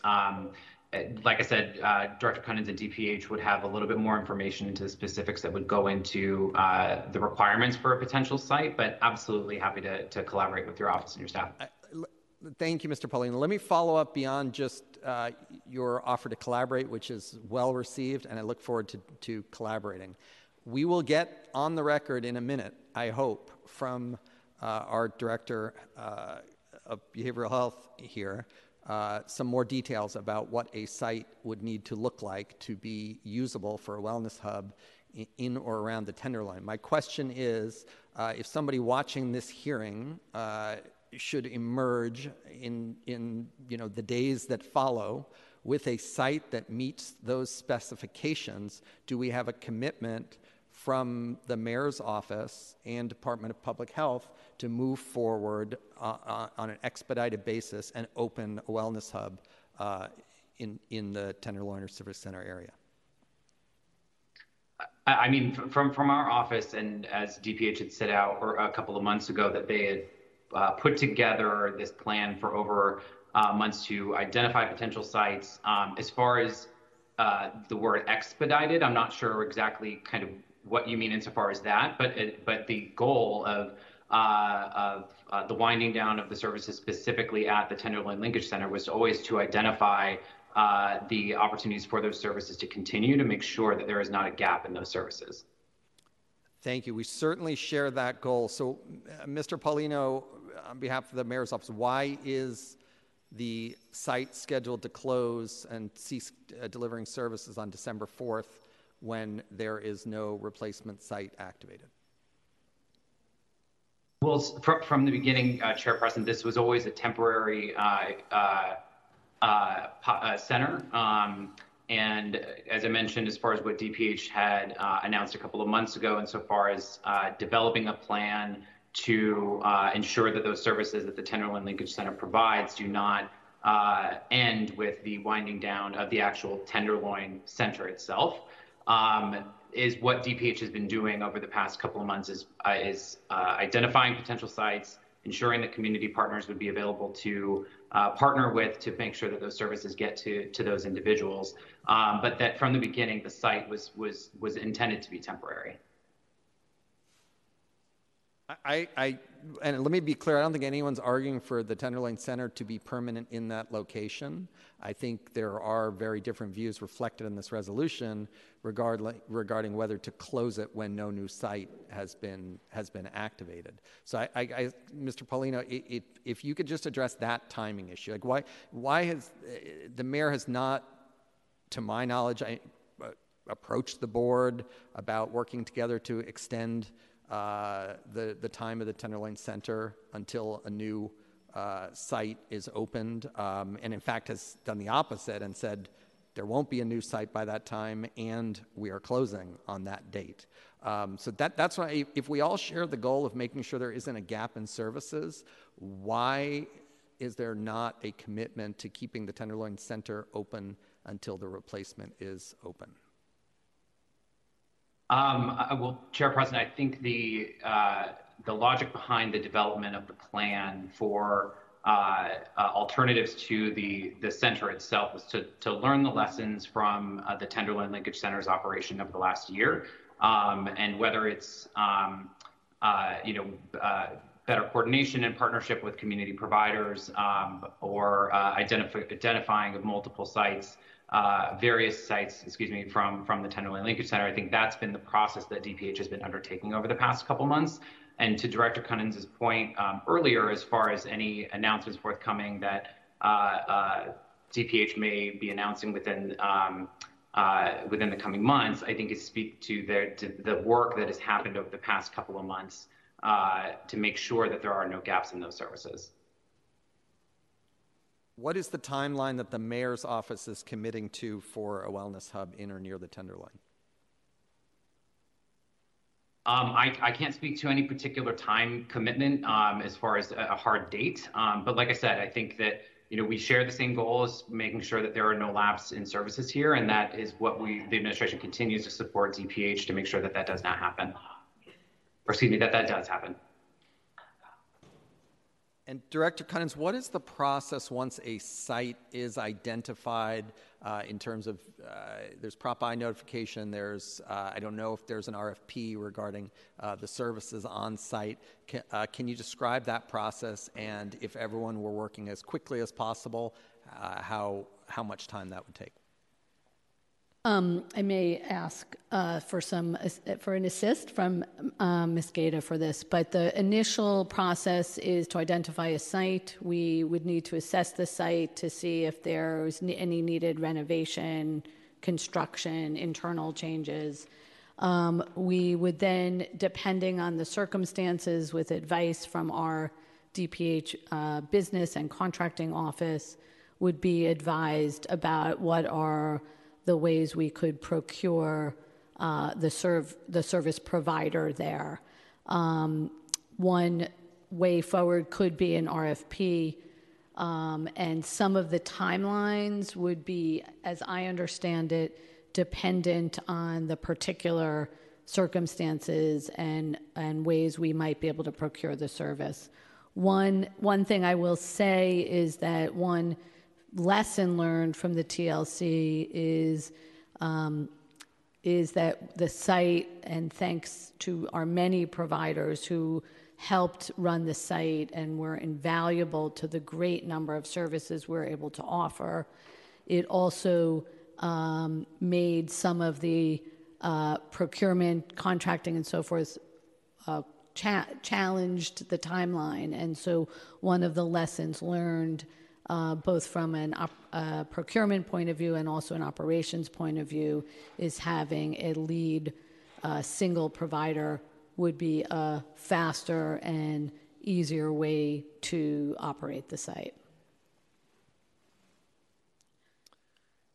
Thank you. So can you describe the, and I don't know if this is for Ms. Gaeta or yourself, but so what is the plan currently for DPH if there is not an extension of the Tenderloin Center, if services are terminated effective December 4th, if there is no replacement hub anywhere near the area, what's the plan for the approximately 400 people per day who are visiting that site for help? let me reiterate, and then I will turn you over to Ms. Gaeta, is that we are still pushing as hard as we can and exploring every option to eliminate or reduce any potential gap. And as I indicated, we are at the same time hard at work getting ready for a potential transition plan. And I'll ask Ms. Gaeta to help there. Before Ms. Gaeta addresses it, I mean, we worked closely together on a detailed plan. DPH knows what a plan looks like and knows how to put together a plan to actually succeed. That's what we saw I think in the overdose prevention plan. Like, we don't have anything like that. We are a month out. And if Ms. Gaeta, if you want to address this,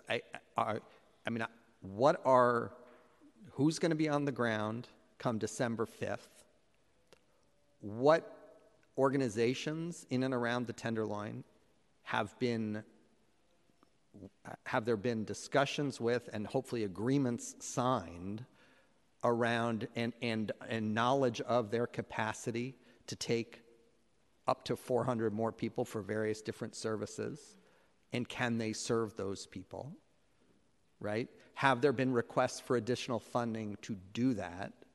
How are people going to physically get from the center to those places, right? I mean, and I'm not telling you anything. I mean, Department of Public Health knows how to create a plan. I haven't seen one. All due respect, I mean, the planning part of this, in terms of what's been presented to us, is very vague.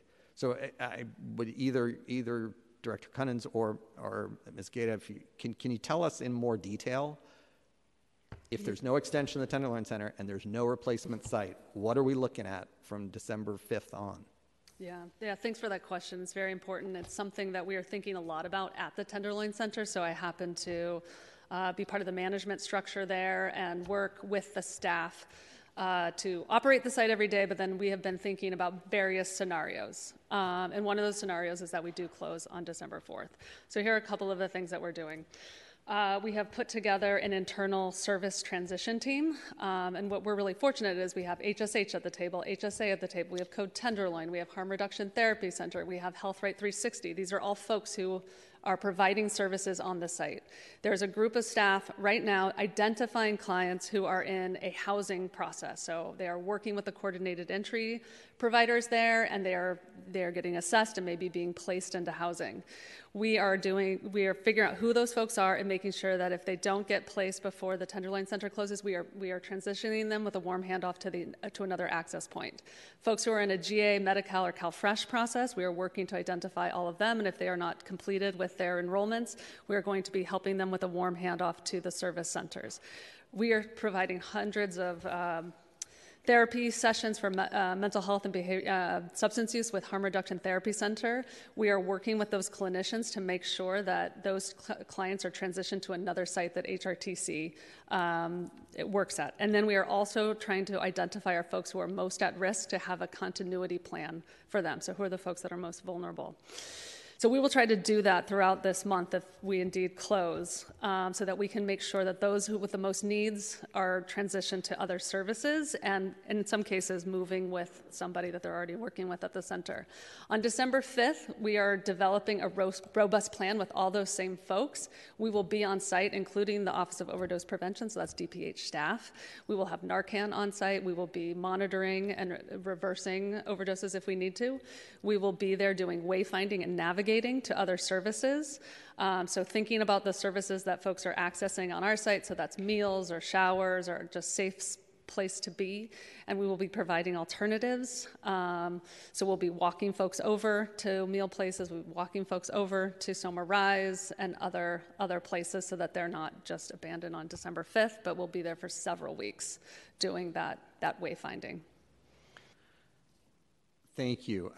Have there been the types of contacts I was referring to with other providers in the Tenderloin to assess their capacity to take these handoffs, what their needs are, if they can do that within existing budget, or will be having additional requests? I think that's a next step for us. Right now, we have been working with the folks that we know that we can transition, and we know there's some capacity, but we do plan to do more community outreach in the coming week or so. And there are some services that are provided at the Tenderloin Center that you cannot hand off, right? That there's nowhere to send people. Most services are offered somewhere else. But not all. Not all. In particular, most of the overdose prevention work. Yes.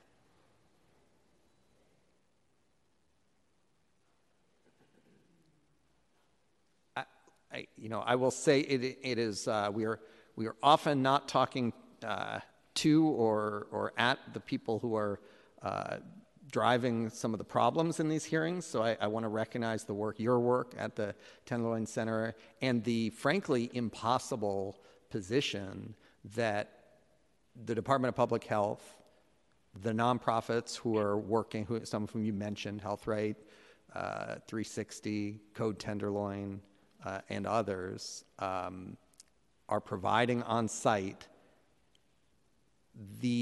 I am not a public health professional. I have many in my family and extended family.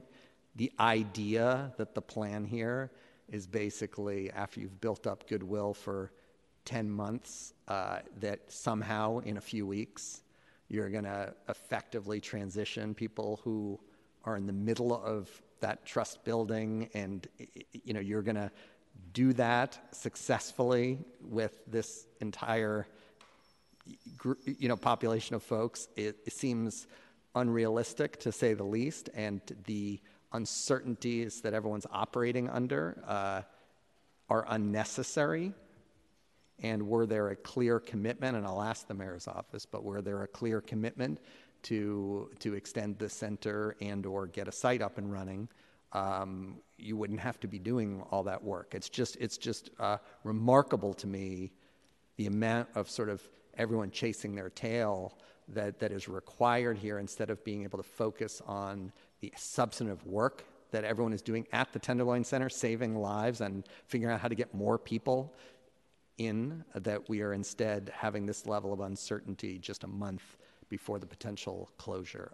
But let me ask this, and thank you for your presentation on that. But one of the Director Cunnins, you referred to one of the reasons we can move so quickly last time is we had a declaration of a state of emergency that allowed us to do this on an expedited basis. I wanted to, that emergency hasn't gone away. Legally it has. I understand the declaration of state of emergency is gone. But the conditions in terms of overdoses giving rise to that emergency are not significantly different today than they were at that time, right? I think the one new piece of information we have is that overdose deaths declined, as we recently reported, by about 10% in 2021 compared to 2020. That said, the numbers of overdoses in San Francisco still remain at epidemic levels. Right. We're still absolutely at crisis level, and we will celebrate any reduction we have, every individual life.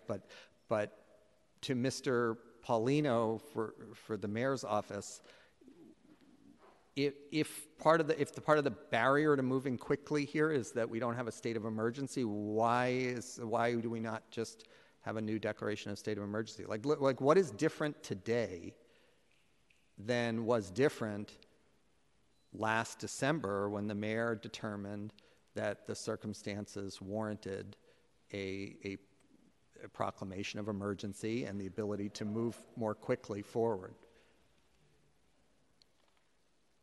Thank you for the question, Chair President. While I can't speak to if there would be another declaration coming down the pike, I can say that the declaration from last year, as Director Cunnins has mentioned, and as the board knows, was essentially expedited the ability for us to procure the space, to staff the space, and to make sure those services came up as quickly as possible. But as I mentioned earlier, the past couple of months, DPH has been spending the time to identify alternate sites, alternate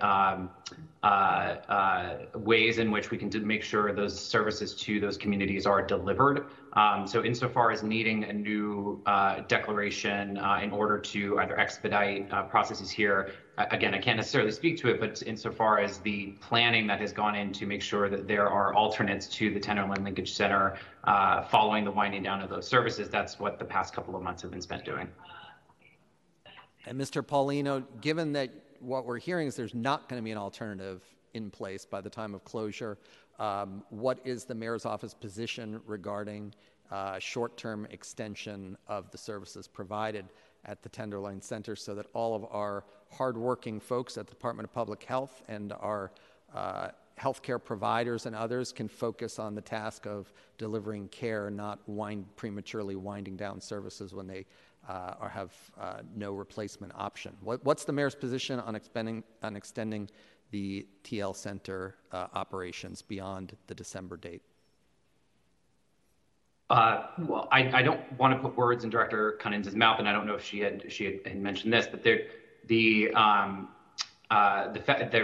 fact that there won't be a site identified by the proposed closure of the center, I don't think is entirely accurate. I think she had outlined that they are working and in the process of identifying alternate sites so that by the closure there is are alternative sites identified to be able to continue those services. But as far as to your question around extending, was the question around extending the linkage center itself? Let's get back to my question after we clarify what you just said, because what you just said is very different from what I'm hearing from the Department of Public Health. I don't think that our Department of Public Health is representing that they will be announcing a wellness hub, the first one, that will in any way be a replacement for the services provided at the Tenderloin Center. That seems to be what you are saying, Mr. Paulino. It does not seem to be what I'm hearing from the Department of Public Health. And I think we have to understand the whole point of these wellness hubs in the overdose prevention plan and decentralizing them is an understanding these are very localized. They serve people in a very localized community.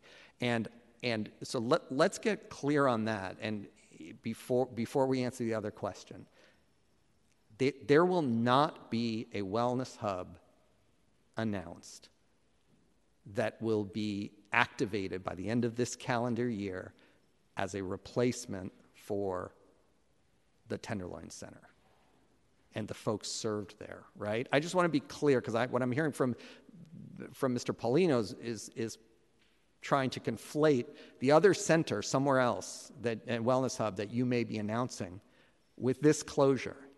Those are two separate things, right?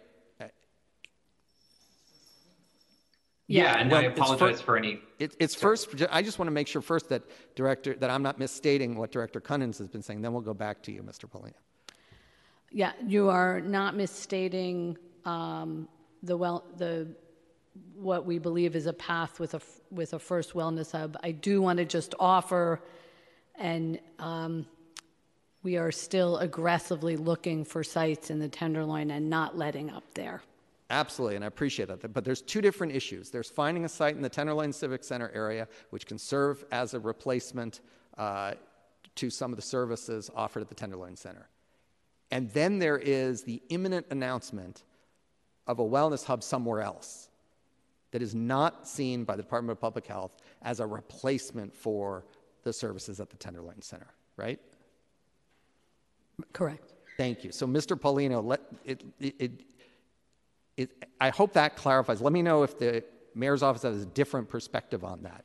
But there will not be, unless things change dramatically right now, there will not be a wellness hub opened that is a replacement for the Tenderloin Center.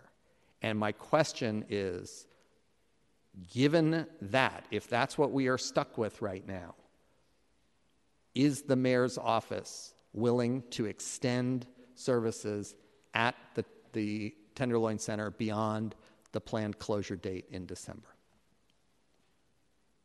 Thank you for the follow-up question, and I apologize for any confusion my remarks might have added there to Director Cunnins'. As I personally cannot speak to your question, Chair Preston, insofar as a commitment to extending that, but I will absolutely take that back to my colleagues here for consideration and to sync up with your staff afterwards. Thank you. Do you agree that if it's not extended and there's no replacement wellness hub, that there will be a gap in services? Was that question to me? Yes. Okay. So I can't necessarily speak to the operations of the services provided. I would have to defer to the folks at DPH insofar as the different community members that they work with and those different systems. But, I'm not going to repeat what I had mentioned earlier, but again, it's our goal for services to not lapse and for them to continue. Well, there's a very easy way for that to happen, which is you don't terminate the services. Vice Chair Chan. Thank you, Chairperson. This is just a side note to begin with. Mr. Pavolino, you're obviously in City Hall. I don't understand why you're not inside a chamber to answer questions, because otherwise there will be less confusion between whether this is a question posed to you or Dr. Cunnis, or So I first and foremost, I just want to make that clear that I think that you should be inside a chamber if you are in person in City Hall and answering questions. And I think that this is the question that I have, and it's, I think, Chair Preston, thank you so much, because I think you already pointed out, it's very clear to us, and I think it's unfortunate for its governance by press releases and press announcements, that we could have done this a year ago and have a really an honest conversation about how to best address the issues of drug overdose, and to truly be committed to either the approach and the resources that is actually the most beneficial to most vulnerable population in San Francisco. And that it is unfortunate that we're here, and I agree with Chair Preston. Thank you so much for all the work that you've been doing. I am so sorry that you're stuck in the rock and a hard place between, political stunt and the real work that you need to do, and try to be adapted and be flexible as much as you can. And so I think that is first and foremost, I want to express that thanks to you, and that unfortunately the mayor's office can't even be here in person to address and answer the questions that they are responsible for. I think, though, the question I want to go back to is that help me understand from your expertise. It seems like there's a two different approach to address this problem, and one is, originally that, as proposed last year as a public health emergency, the way that it posed to this body, to the Board of Supervisors, which I voted in support of, is that I was told and I was informed this is a crisis that I think for decades now. But nonetheless, I actually recognize the seriousness of it, and the that we do need to invest resources and support for the area. Therefore, I voted in support. But the approach that at that time was, we need a centralized space. We need a space that have all concentrated resources and services in one spot, so everyone know where to go, and it's in proximity for the people that they need, so we lower the barriers for services. Now not suddenly, but a year later, now we say, hey, we're going to do these wellness centers in different hubs and different neighborhoods. I think what I'm seeking for is some answers to help me understand the differences between the two approach and which one is the most beneficial, because I believe that we're going to go, unlike we do, this body does not govern by press releases. We want to understand what is the best approach, and with that, we want to support and invest resources, be it funding and however way we can, to the Department of Public Health to say, how do we address this problem? Thanks, Vice Chair Chan, for that question.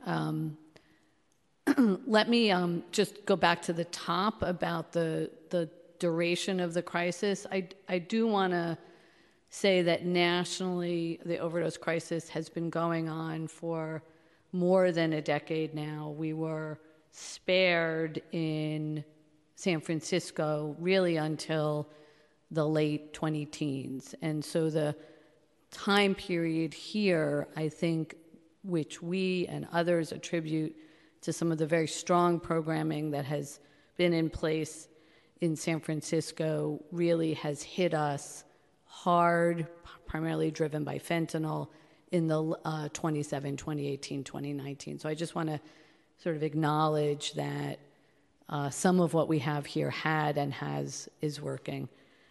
That said, I think that we learned a great deal in the 10 months since we've been operating the TLC.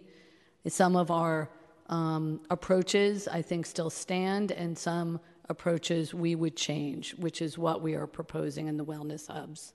An important driver is size and location in a particular neighborhood, so that from the provider point of view, it can be a more intimate space to get to know people, to have continuity over time, and to be able to work with both the community members and the individuals as thoughtfully as possible. I think that is a really important lesson, and that is why our desire and approach for sort of a one-stop, I think as you were describing, and low barrier remains. And we learned from the TLC, if you offer things that people want, they will come and present for assistance or for use or to use services. The smaller sites, we feel and have learned, are our best recommendation as of right now. Additionally, I mentioned this earlier, is having a single provider really be managing and in charge of the specific site, allowing for consistency of practice and approach across the site. At the same time, we learned, I think, so much with our other city departments. I mentioned DEM, HSH, HSA, DPW, and I think really working to set up new sites in collaboration with our colleague agencies in order to bring the many needed services that folks want to take advantage of is also a critical learning that we won't give up on.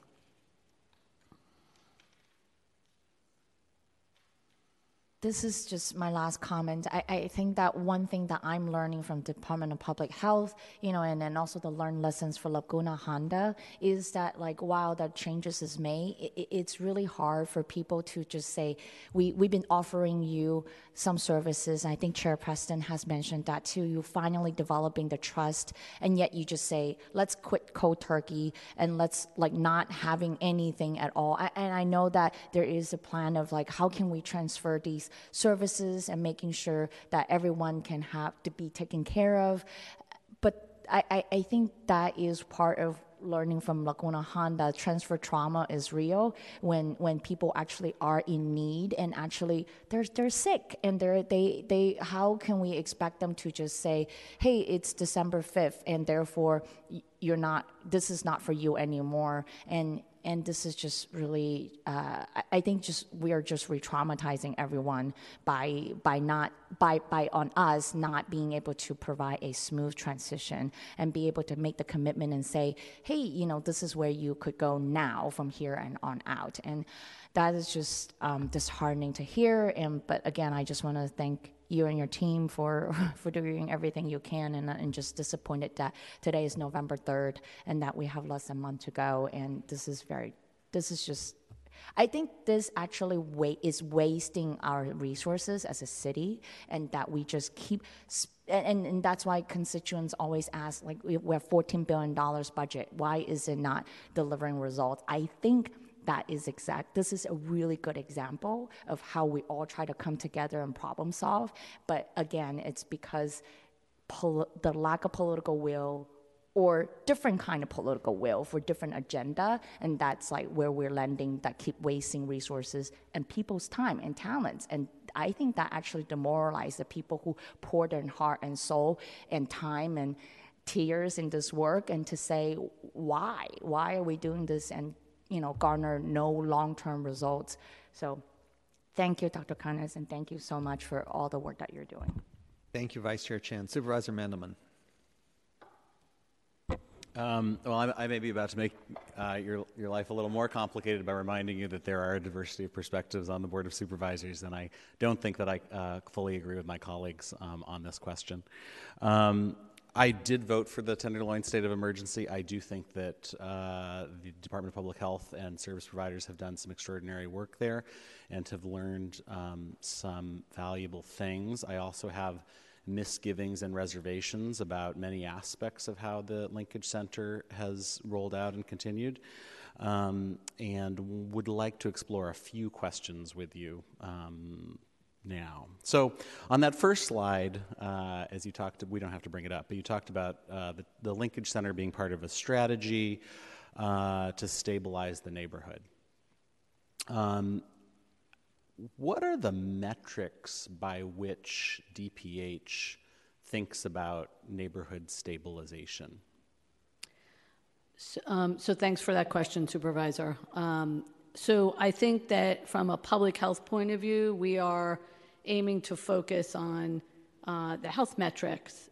For us, a prime metric is overdose deaths and reduction in overdose deaths. We know that includes pulling people, engaging people, as you and I and others recently discussed at the Treatment on Demand hearing, includes metrics for numbers of people engaged in the continuum of behavioral health services. We also are, as we've stated, concerned about reducing public drug use as an additional public health metric. Yeah, I mean, I guess I would push back just a little bit. Reducing overdoses is unquestionably an important priority for San Francisco right now. Reducing active public drug use, substance use, seems to me to move in the direction of a neighborhood stabilization metric. But I think what most San Franciscans would think needs to happen around neighborhood stabilization in the Tenderloin and Soma is that the open-air drug use sales, impassable public spaces, challenges to residents and merchants and visitors in feeling safe needs to dissipate and ultimately go away. And I think we are all hoping that interventions like a linkage center or a wellness center would help with that. But if that's not central to DPH's focus, I think that's a problem, because I think that is a huge need, not just in the Tenderloin. You know, the Tenderloin is ground zero, but in many neighborhoods. If I may, sure. So I concur, and we see this as part of our responsibility along with other actors and sectors in the city. It is, as you know, as we know, complex. We have a part in this, and I know other agencies in the city also feel committed to this and also have a part in this. And this is certainly feels extremely important to me, to my staff, and are eager, as you know, to look for all kinds of ways, new ways, which we've established, and will continue to look for other opportunities. I'm curious about the data that you're gathering on clients coming in. There is, well, first of all, housed versus the question of whether a facility like this needs to be in the Tenderloin, in my view, has something to do with whether this is improving the lives of people who live in the Tenderloin or not. I'm curious about how many folks are housed in SROs or otherwise in the Tenderloin and are using this facility versus folks who are unhoused and may or may not be from the Tenderloin. Have you gathered? Let me pass the mic to Ms. Gaeta. We have some of that information. Let me also just acknowledge that in the effort, I really value data and really value assessing the impact of services, and know we are continuing to improve our ability to do that.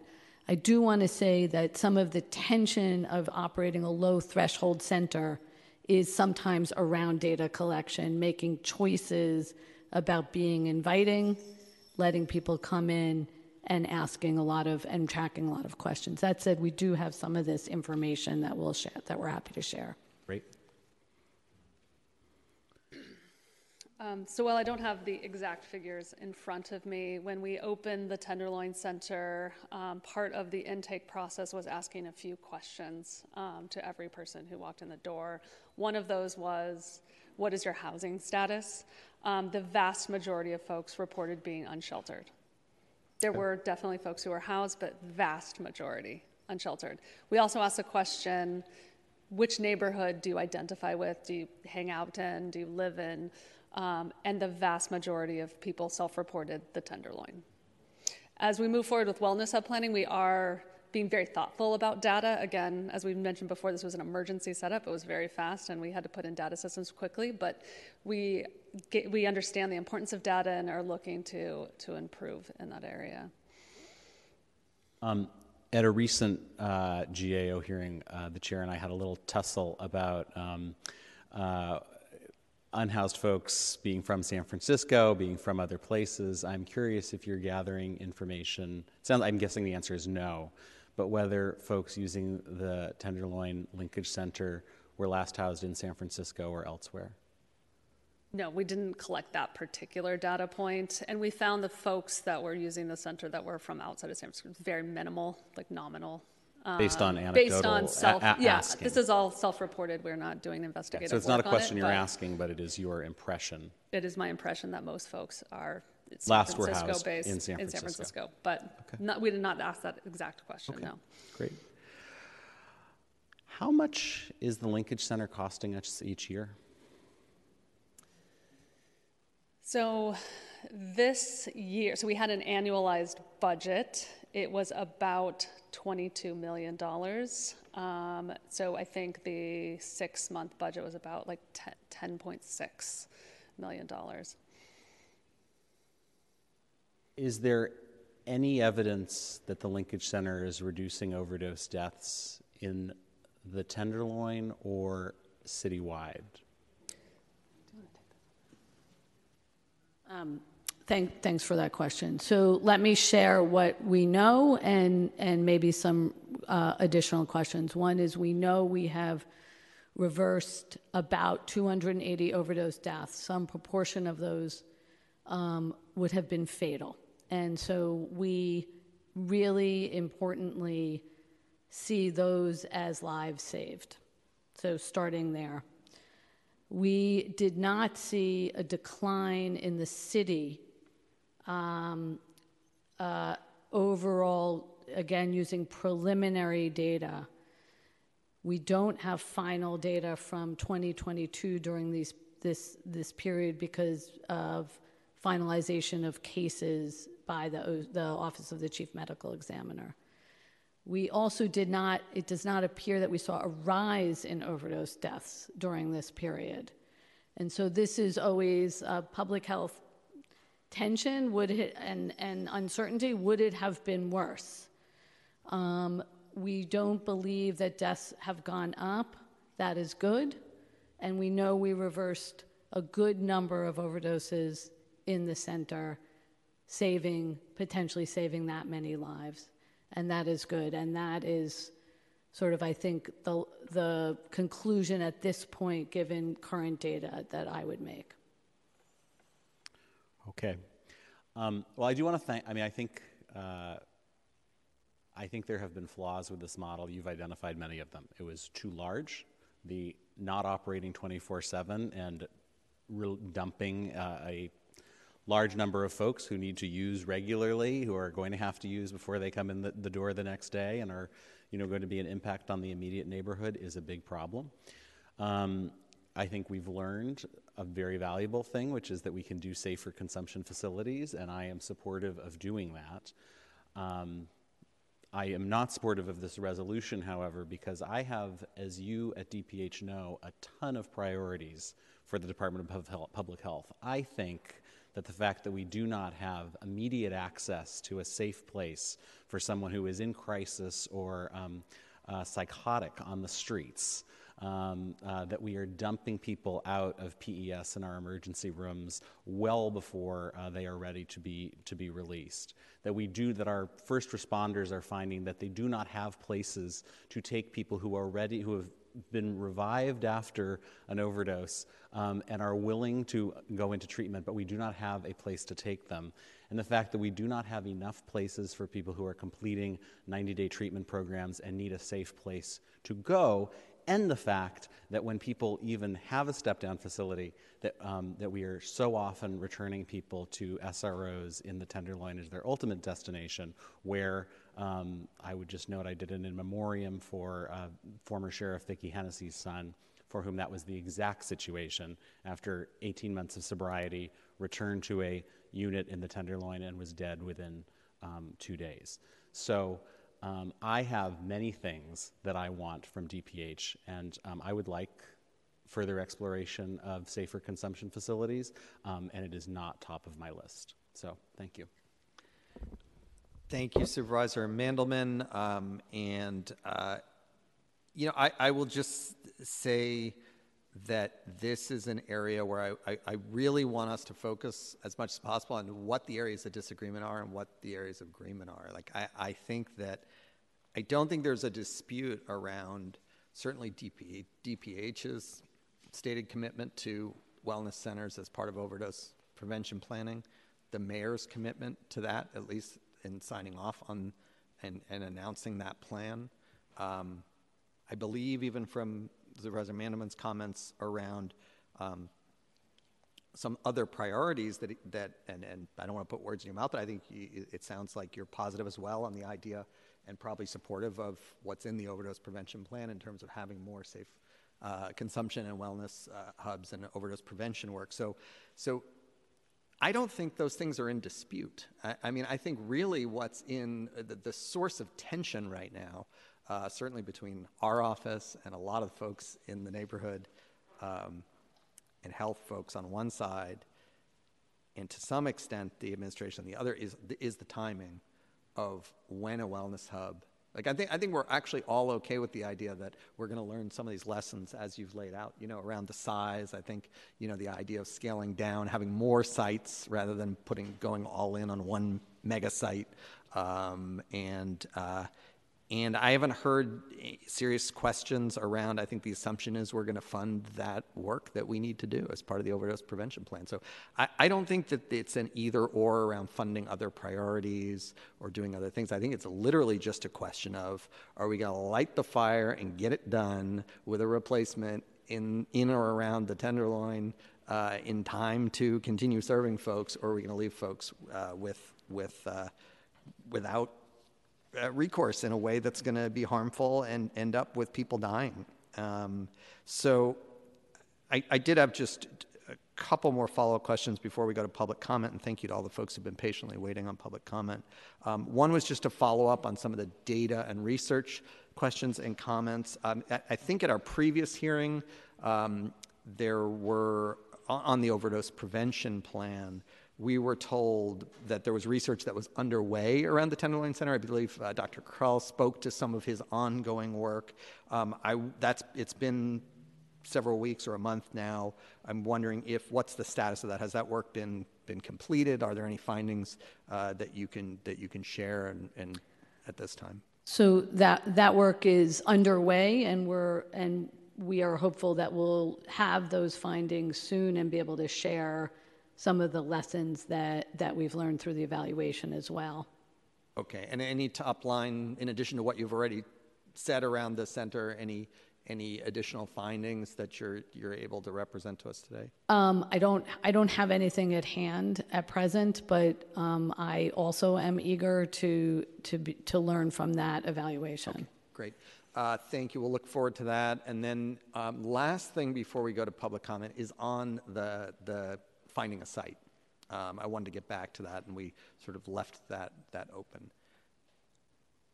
I will start by saying I think that it's been a lack of political will, not a lack of sites, although I think finding a site still has its challenges, but we as a city can do that when we set our mind to doing it, right? There were similar challenges when we set up the Tenderloin Center. Where are you going to do it? And you find a site. I mean, there's a lot of sites right now. So so that said, I'm going to take what I'm hearing at face value being the eternal optimist that I am, and assume it is right now the barrier is a site. Again, I don't know, but let's work with that assumption for a minute. Our help as an office and as the new supervisor for the Tenderloin, our help has not been sought in any way by the administration in working together and collaboratively to find a site. We are happy to help in any way possible. One way that we can do that is through this hearing and through the people who, I'm always surprised by how many folks do actually watch these hearings and come out of the woodwork.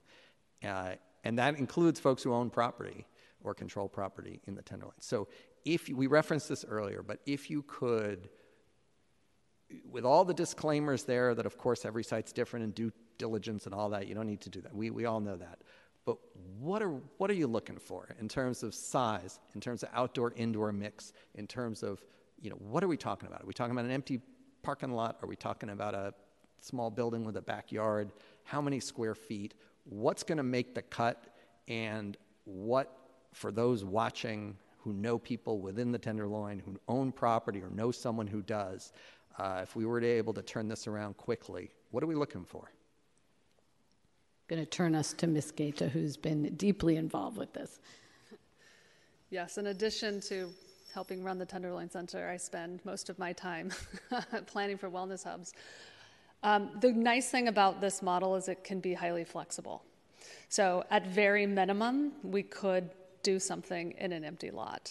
That could range from like 2,000, I think ideally 4,000 square feet, where we can bring trailers on site. It's ideal to have electricity and water on site, but we can bring porta potties. So there are things that we can do.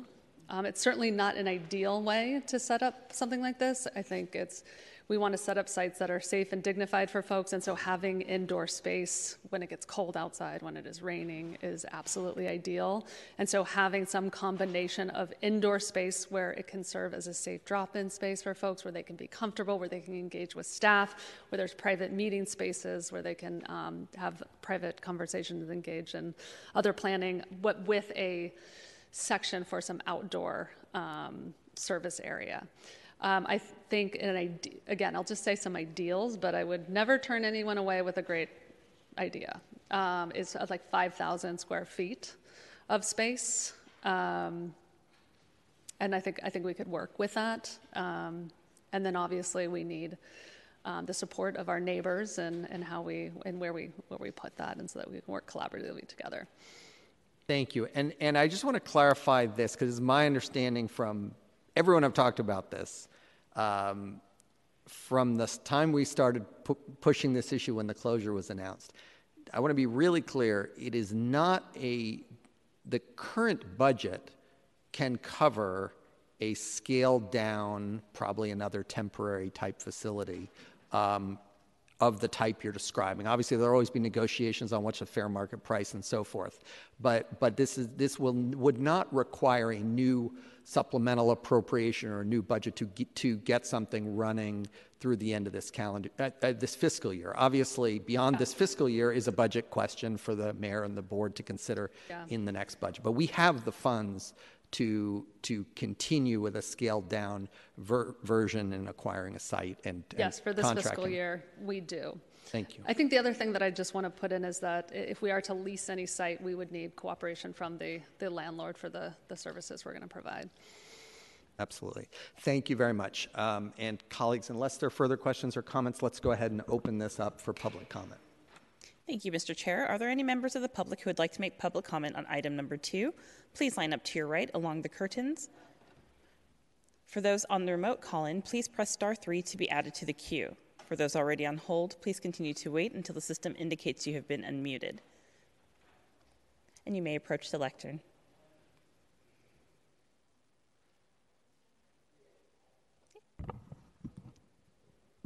First speaker, please approach the lectern.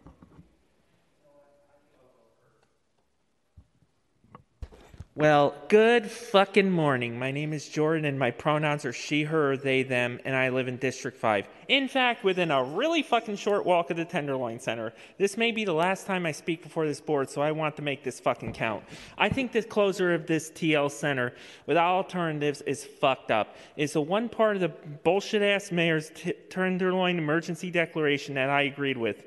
And yet she wants more fucking cops to beat up our marginalized communities. In the absence of truly affordable and adequate housing for us, the Linkage Center has provided, among other things, showers, coffee, living room, referrals, and overdose prevention. And it has been proven to work despite shithead Schellenberger trying to scale the walls and other demagogues.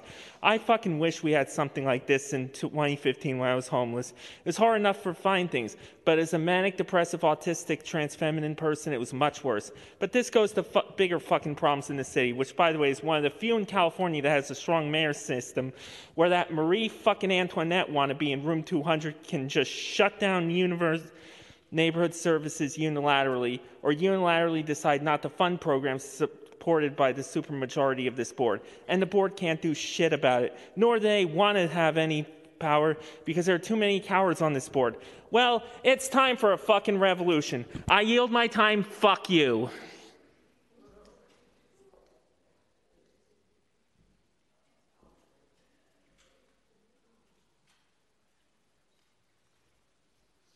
Hi, good afternoon. My name is Marnie Regan from Larkin Street Youth Services. I'm also a longtime San Francisco resident. And on behalf of homeless service providers, and specifically the youth and young people experiencing homelessness that we serve, I implore you to extend the TL Center until you finalize a replacement wellness hub in the Tenderloin Civic Center so people do not die, or go hungry, or freeze and suffer in despair. We have welcomed referrals from the TL Center of young people seeking shelter, case management, food, hygiene, safety from the streets. We are deeply concerned about what happens when the center closes and no replacement is available. People will literally fall through the cracks from the gap in services, and in the cold and rainy season is particularly cruel. Please listen to your constituents and to the many service providers who are begging you not to close the center without a replacement. People will suffer and die, and it is totally preventable. Also, I'd like to ask what happened to the Goodwill on Geary and Hyde that was supposed to serve as either a replacement center or a safe consumption site. Where's that building? Thank you so much.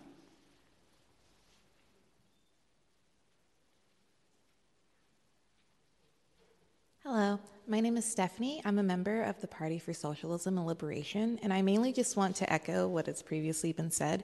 I feel like the city has an ability to save people, and even though it isn't necessarily something that's going to completely stop the overdose crisis, it's not going to save every single person out there. I feel like every day the person that's saved, that means everything to them and to their life, and it's important for the city to continue to do so.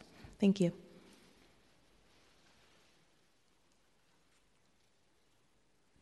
Hi, my name is Ann Bleetenthal. I work with the ABD Productions and Skywatchers Ensemble. The fact that we're here today, to me, is completely astonishing. That we have to argue for something that is, in my mind, a no-brainer, a success, a feather in your cap.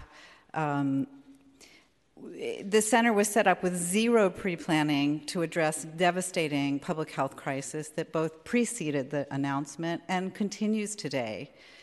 And I think all of us here who live or work in the Tenderloin, after the initial declaration, witnessed a really unprecedented and remarkable coming together, a coalition building across all kinds of differences, in order to make that center the success that it became. It's nothing less than a small miracle and a beautiful, powerful effort that is going on there. Residents, artists, care providers, organizers all came together and continue to work together in a really remarkable way. And the bottom line is that the center is saving lives every day. We know what will happen if it's shut down without a replacement. We know that people will die. We know that people will be abandoned. We know what the city is going to look like around there with all the people that are complaining. It's going to be worse. To know this and to do nothing to prevent it is not only tragic and devastating, it's criminal. Please implement Preston's resolution. We know you can, and we know you must. Thank you. Thank you. Next speaker. Hi, good afternoon. Jennifer Friedenbach with the Coalition on Homelessness. The TLC was opened without any community input and now seems to be closing without any community input. A transition plan, no Tenderloin org I've talked to is aware of the plan. No meeting was called among Tenderloin organizations to problem solve, and the closing date is looming. If input was garnered, if community orgs were collaborated with, many would have suggested bringing these hard services to existing drop-ins, existing orgs, existing spaces that could be expanded capacity. Because what we know is drop-ins are really important. They're important for basic hygiene, for showers, for bathrooms. They're important to engage folks in services in that low threshold way. Walk in, get help. The San Francisco drop-ins have never been given the resources they should have. No access to housing, no access to treatment, no ability to register for benefits, never. The one resource, access to shelter, was cruelly taken away from our drop-ins before the pandemic. Our drop-in capacity was cut in half under Newsom, and I personally witnessed many of those closures, and the memory of one particular elderly woman with dementia wandering off into the concrete wilderness is burned into my memory. The TLC was the first San Francisco drop-in that was resourced, and what it demonstrated was the overwhelming need. Trust was developed, and now with its closure and no continuity of care, that trust will be broken unless we change course. Let's get real. This is not on the Department of Public Health. This is very squarely on the mayor's office shoulders. There are hard services provided at TLC that must continue to be accessible, that must be addressed. In existing sites, in new sites, in creative sites, the mayor's office, we're asking, get serious about an incredibly serious issue. Thank you.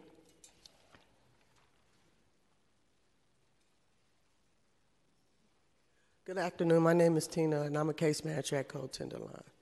So Code Tenderloin is in there as navigators. And so it shocks me, like, we went into the center thinking, like, it was supposed to, reduce the drugs and the homelessness. So now we back to, like, it's just a drug for drug, it's all about the drug thing. So my thing is, like, we all need to keep working together, and then, like, to go in the center and see, like, organizations that's for the city to come in and they have offices there. How can we navigate these services if they plan on closing? I want to see it stay open because it has helped so many people out. And then when people come in, you have to get to know the person first. Sometimes people don't want to stop using drugs at that particular time. But if you keep on befriending them and knowing them, they will. But we have so many places in the Tenderloin that we don't have to have everything in one building. We can have different places in different things. Like, if they want to use, let them go use at a different building with people in there that can support them. But we need to help the other people that's out there trying to move on with their lives. And if we don't have those services there, how are they able to move on with their lives? But I do know for Code Tenderloin, we will be there for them. And we will like to have that support, for we can have that where we could be able to help people and move around in the Tenderloin, because the Tenderloin is it's ground zero. The Tenderloin has all types of nationality people that work there, and they have all types of people that come in to do services, rich, poor, all types of people are in the Tenderloin. It's not ground zero. Thank you. Next speaker. Linda Chapman speaking for Cara. Well, this is exactly the kind of investment that the city needs to be making. A low barrier or no barrier place where triage can be done and proper referrals can be done. So many people who are aging or disabled are left out on the street to deteriorate. And if they weren't mentally ill to begin with, they may become so, or even more so likely to become prey to drug dealers, although they might not have been addicts to start with. Then from my experience, I'm going to mention again those 2 young men that I had to rescue from the lawyer who's my HOA president. The board altered the Karen ordinance to cover people who were disabled because of them, all right? What did one of them need? You know, he was this young man, delusional, terrified, paranoid, and he looked like a college student from UC Berkeley, you know, big football player with a beautiful suntan and so on.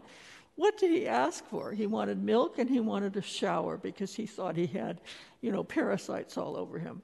I was lucky to get the HOT team to come, and they seemed to be helping him. I don't know what the outcome was in the end. But, you know, this is what he needed, was to be connected with his family again and with crisis mental health care. The other young man, who was black, you know, neat, and so on, just seemed to be a little disoriented, a little, I don't know what we would say, disconnected from reality a little bit. You know, we needed to make sure that he had access to stable housing if he didn't have it, and again, connection probably with his family. What did he actually try to do in our neighborhood? Well, he wanted to use the contractor's honey bucket, you know, and he was attacked viciously by my HOA president because he thought he would use the unlocked honey bucket. Well, we need to have, you know, accessible services. Thank you. Next speaker, please.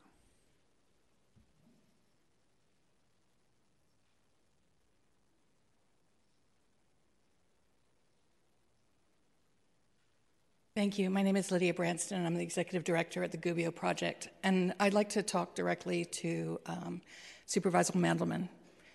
While I appreciate your support of services for people who are in recovery. I'm going to ask to pause your time, and we have a general rule at the board. You're welcome to make any comments you'd like, but you've got to direct comments to the committee, not to a particular supervisor. Okay, thank you. Sorry for that.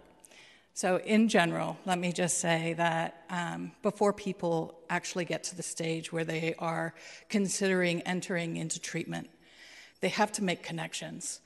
The Gubbio Project is a small and welcoming organization that allows people to come in a low barrier service as a drop-in. And every day we get to know the people that are coming in because of our low barrier of services and because we ask little questions and we have few requirements of them. And as we get to know them, we get to know what their needs are. And by building that relationship with people, we then have the ability to move people through a system where eventually, hopefully, they get to a place where they increase their health, their stability, and oftentimes they want to enter into treatment. And you are correct. It is hard to get people into treatment these days. I spent a day and a half on the phone the other day, and the guy who wanted to go to treatment, we didn't get him in because he left before we were able to actually make that connection. But the thing is that he came back. He wasn't ashamed. We didn't punish him. He came back, and we did eventually get him into treatment. And we do need more treatment beds, but we also need those services where people can use drugs without shame, and we can actually make those connections, because without that, it's always a person-to-person transaction. And that's what these overdose prevention sites are. They are an opportunity to engage a population of people who have very little trust. Please do not close down this center. Please reconsider. And as a board, I hope you all sign and say that this center needs to stay open for the continuum of care, or people will die. Thank you. Thank you. Next speaker, please. Good afternoon, supervisors. I'm Sarah Short. I'm with HomeRise. We're a supportive housing provider, and we're also members of the coalition, Treatment on Demand Coalition and the Safer Inside Coalition. I wanted to just bring your attention to a letter that 50 organizations have signed on to and actually sent to the mayor's office, because we do believe this is squarely on the shoulders of the mayor at this point.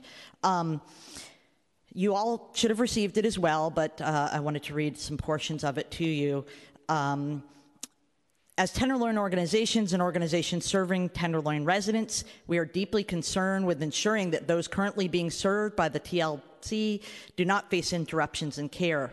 The closure is imminent, and we would like your administration to ensure that the city opens a hub in the Tenderloin at an existing or new site, has an opening date for a new hub in the Tenderloin, and a plan for continuity of equivalent level services for clients currently being served. We believe the closure can be coordinated in a way that doesn't unnecessarily harm our constituents and neighbors by abruptly shutting down life-saving services with no replacement or outreach plan to inform folks of location for new services. That's how it is now. In particular, we want to avoid a scenario where shutting down the Tenderloin Center puts people in heightened danger of fatal overdoses and other fatal health risks. Currently, over 400 people visit the center daily and have access to showers, bathrooms, referrals to services, and respite off the street. We also want to make sure that every current client of the TL Center has a reasonable notice about both the closure and the location services and hours of where they will be able to go. Again, there's 50 organizations, so I can't read them all, but I'll just let you know a few that have signed on to this. Including AIDS Legal Referral Panel, the Coalition on Homelessness, Harvey Milk Democratic Club, Hospitality House, Lava May. Thank you. Next speaker, please. Good afternoon, supervisors. My name is Hélène Sautou. Last year, when the Department of Emergency Management facilitated the opening of a Tenderloin Linkage Center, the number one recommendation made by the Mid-Market Community Benefit District was to ensure that all surrounding areas were closely monitored to prevent open-air drug dealing and drug sales and drug use. Instead, to this day, the surrounding residents, workers, and visitors see increased open-air use and sales in the vicinity of a center. And according to the San Francisco Medical Examiner reports, even preliminary, there were even more overdose deaths from April through September 2022 than they were from April through September 2021. So we must ask the question, does this model even work? Or does it simply promote more use and more dealing? If a city decides to move forward with this model without answering these questions for San Franciscans, any new site will face the same failures for clients and community members as you've witnessed at the Tenderloin Center and at Soma Rise. Meanwhile, we urge you not to extend the failed Tenderloin Center or open any new such site. Thank you. Thank you. Next speaker, please. Thank you, supervisors. My name is Curtis Bradford, and I'm co-chair of the Tenderloin People's Congress, a resident-led coalition of Tenderloin residents. I'm here today to ask or speak in support of the resolution and to ask all the supervisors to please sign on. Closing the center without a plan for how we're going to make sure that the folks who are receiving services there get continuous and continuity in services is, to me, unconscionable. I can't even imagine that we would consider doing that, knowing that we're still in this emergency crisis. The emergency isn't over, right? If this emergency was so important when we opened the center, how come, if we're not through this yet, right? And just closing it with a vague notion of we're going to open some smaller sites in other neighborhoods over the course of a year is, I think, irresponsible and even immoral, in my opinion. We know that these people are coming there to get the services. We know people need these services. We know this is an emergency, and yet we're just going to abandon people again. When I was, many years ago, when I was using as an addict, I'm a former and recovering addict, I had finally gotten to a place where I was receiving services at a low-threshold drop-in center, and I had built a relationship with people there. And it didn't happen right away, but at getting services there, I actually got clean. I started to get clean. I actually started making changes in my life. I got clean. They got me in an SRO. I was doing pretty good. But all of a sudden, that center decided to close. They just canceled the services. They gave me a warm handoff to another place, but the vibe was different. The people were different. I was treated differently. I didn't have access. Within 2 weeks, I had relapsed, and it cost me several more years of life using and in and out and on and off the streets. That could have been avoided. We can avoid that right here, because that's what's going to happen to people that are receiving services right now. Some of those people are counting on those services, depend on those services, and they're going to be abandoned again. Please don't let that happen. Thank you. Thank you. Next speaker, please. Hi, my name is Sarah Bitten. I have 3 kids, Solomon, Jordan, Jared, Jordan, and Ashante Lanham. I can't get on the internet like you. I'm blackballed. Okay, I would like an investigation done, please. At the Monarch Hotel where I'm located, okay, where everything is like Hollywood. I'm told to shut the fuck up, bitch. They cut the phone off. They cut the heat off. I apologize to the speaker for the interruption. I'm considered as a snitch. Okay. I apologize to the speaker for the interruption, but we do need to stick to the topic of the item before us. Okay, so can you help me out and just give me a chance, please? Okay, because I'm being tortured every day. And so sometimes I have to stop and think about what I'm saying. I'm blackballed. I don't get the information. I can't go on the internet and get the information that you get at the library. I can't log on. Okay, my storages have been taken. My cards have been taken. My Section 8 vouchers that was given to me before I went to the Arlington Hotel. I came here and spoke on what I was going to. In return, you guys turn around and had themselves the Arlington Hotel and put me out on the street with an illegal eviction on my record to get me on a drug charge. I'm not on drugs. I smoke weed. That's all. And you know this because you look at me like I'm looking at you at the Monarch Hotel. They got cameras on the inside of the rooms. Okay? I can't even make a phone call. The phones are cut off. And I would like to talk to my kids. They moved my kids. Okay, my son, Jared, they moved Jared Jordan. He's a Jehovah's Witness. They moved him to Florida.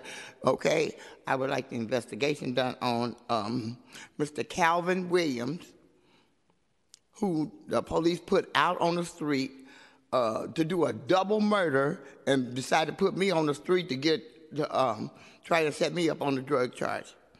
I don't do drugs. I don't hear voices that are not real, and I'm not crazy. Thank you. Thank you. Madam Clerk, do we have any remote public commenters? Yes, we have 10 callers on the line with 8 in the queue. Please forward the first caller.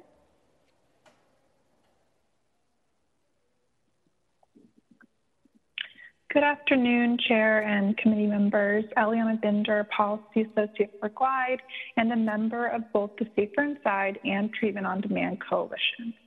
We are in strong support of this resolution. The Tenderloin Emergency Initiative purported to be a strategic plan for ending the overdose crisis, a cause we care about profoundly and work on every day at Glide. An outgrowth of the initiative, the Tenderloin Linkage Center, now Tenderloin Center, is providing life-saving and vital services to hundreds of people every day. This includes both people experiencing homelessness and people who are housed who feel safer accessing the center's harm reduction services instead of using in isolation. The overdose crisis is ongoing. Inclement weather has arrived, and prior to the December closure of the center, replacement services must be established in order to maintain continuity of care. Other pre-existing harm reduction services already require additional resources, and this need will surely grow due to the surge in demand that will result from the center's closure. There are other services the center provides, such as overdose prevention services and hygiene services, that are not provided elsewhere to scale. The thousands of people accessing the center and the hundreds of overdose reversals there demonstrate an undeniable need in San Francisco and how powerful these interventions can be. San Francisco also has a dearth of drop-in centers that provide basic necessities such as respite, bathrooms, showers, and laundry. The center provides these services along with benefits applications and connections to jobs and housing. A service gap would be supremely damaging for those who have come to rely on the center and the safety of community provides. We need to ensure continuity of care and services. Thank you. Thank you for your comments. May we please have the next caller? Good afternoon, Chair and committee members. Wesley Saver, Senior Policy Manager for Glide. Thank you, Supervisor Preston, for championing this resolution. San Francisco lacks adequate community health infrastructure. We're not measuring all the people who want treatment. We're not adequately staffed as a city to serve those who we know for sure do. Pre-existing programs are under-resourced, the overdose crisis is ongoing, and we're unable to provide treatment on demand. At a time when we should be expanding access, the mayor is instead closing one of the most highly and consistently utilized harm reduction programs in the country. In February, DEM Director Mary Ellen Carroll said they were going to potentially have people arrested if they didn't engage with the Tenderloin Center. DEM wanted to use a, quote, push involving SFPD. Director Carroll said you can either engage in services or go to this place or the police are going to intervene. Despite that being an inexcusable outreach tactic and one we wholly oppose, that's how badly the city wanted people to engage with the Tenderloin Center. Now, after almost a year of successful operation by providers like Health Right 360 and Code Tenderloin, inexplicably, the center is going to be closed without any alternatives arranged. So DPH shared at the Treatment on Demand hearing last week and in their presentation today just how essential a full spectrum of care is to the community. But the mayor's going to close a centralized location offering low threshold, holistic care to hundreds of people a day. And if, as Tom Polino said, the goal was to learn lessons, well, then the executive branch has clearly learned nothing because these actions are in direct opposition to healing and progress. This is abandonment, this is negligence, and it's contrary to undeniable demand. Please ensure that there's no gap in services for all of the hundreds of people served daily by the Tenderloin Center. Thank you. Thank you for your comments. Next caller.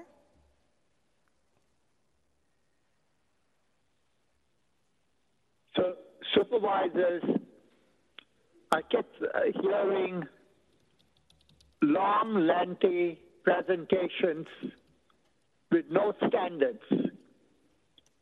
I think it's time for a very high-level investigation. We cannot have centers that have no standards. And I think the Center for Medicare and Medicaid Services, CMS, and the federal government at the highest level should investigate what is happening in San Francisco. I hear these people saying, you know, temporarily we can have these things on some vacant parking lot or something. Is that how we treat people and give them our health services? The Board of Supervisors, the legislative board, has failed us. We can have this hearings a million times. You all have no clout. Laguna Honda, no clout. You are abusing our elders. 9 have died. Who's responsible for that death? Who is responsible of this, trying to bring people so that, pretending that y'all can rehabilitate them and then they die? Some of them have said they went over there, they got a little treatment, and then they threw them in the streets. This is not San Francisco. So, supervisors, I know that y'all are trying to do something to inform the people, but y'all don't inform us before. I apologize for the interruption. Your time has lapsed. After the fact. Thank you for your comments. Next caller, please.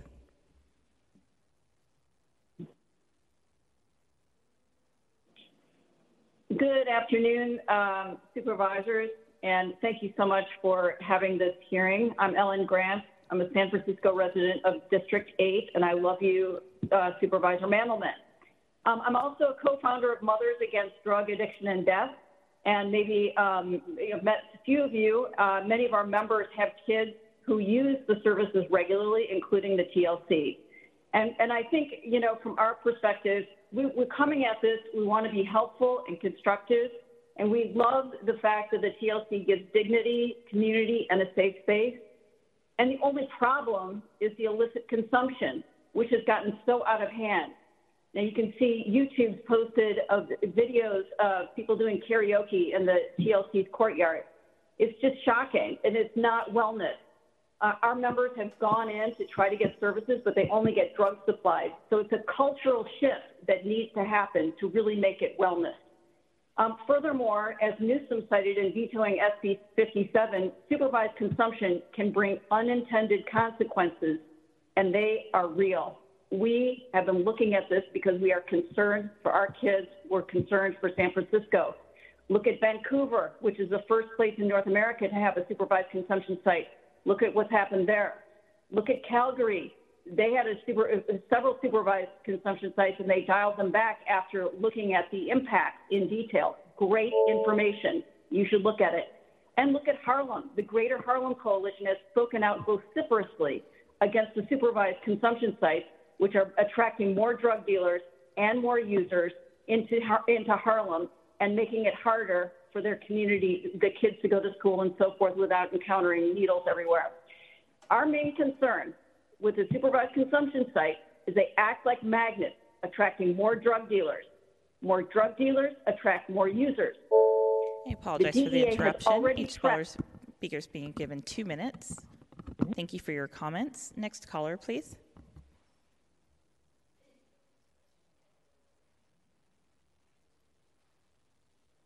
Hello, my name is Darren Mark Stahlcup, a resident of the Tenderloin and a founder of the World Peace Movement here in San Francisco, California. I have two things to say. One, I believe the Linkage Center should be closed down. I'm seeing an increase in overdose deaths.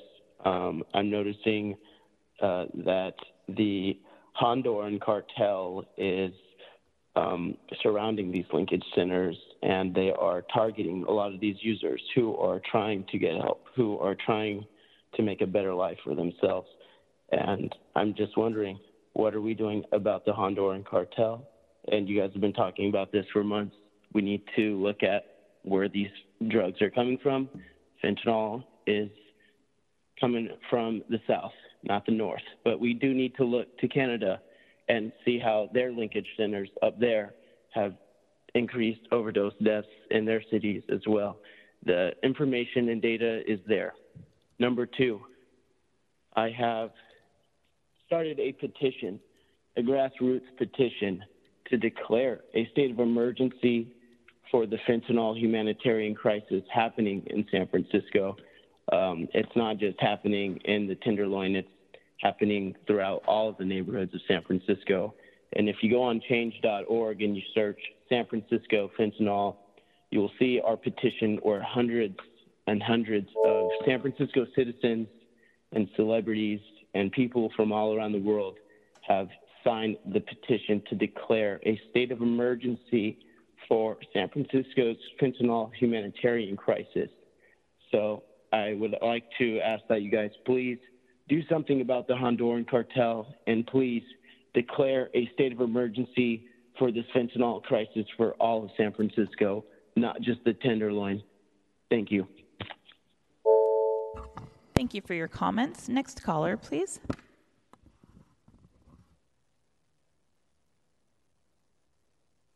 Hi, this is Laura Thomas. I'm the Senior Director of HIV and Harm Reduction Policy at the San Francisco AIDS Foundation and a resident of District 10. First of all, thank you to Supervisor Preston for calling this hearing.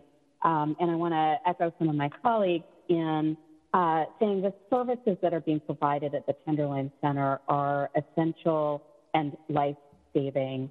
Overdose was declared an emergency. It is still an emergency, and we must treat it as such. Arbitrarily opening and closing programs to generate headlines or create the appearance of action is not sufficient. We have to actually expend resources, do the difficult work, develop a backbone and provide the kind of overdose prevention services that we know are needed in this city and that we know will save lives. There are drop-in sites around the Tenderloin. There are harm reduction services that could be expanded, that could be added to. But the bottom line is there's no reason to close the Tenderloin Center. This is an entirely arbitrary line that's been drawn December 5th. And we have the resources to keep it open.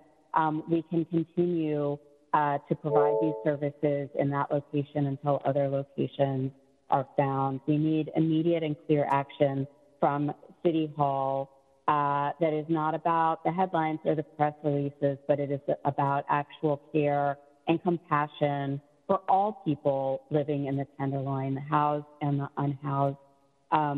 There is an evaluation that's being done of the services in the Tenderloin and the impact. I'm not sure why that data is not being presented to the Board of Supervisors. I apologize for interrupting the speaker. Your time has lapsed. Thank you for your comments. There are currently 9 callers on the line with 2 in the queue. Please forward the next caller.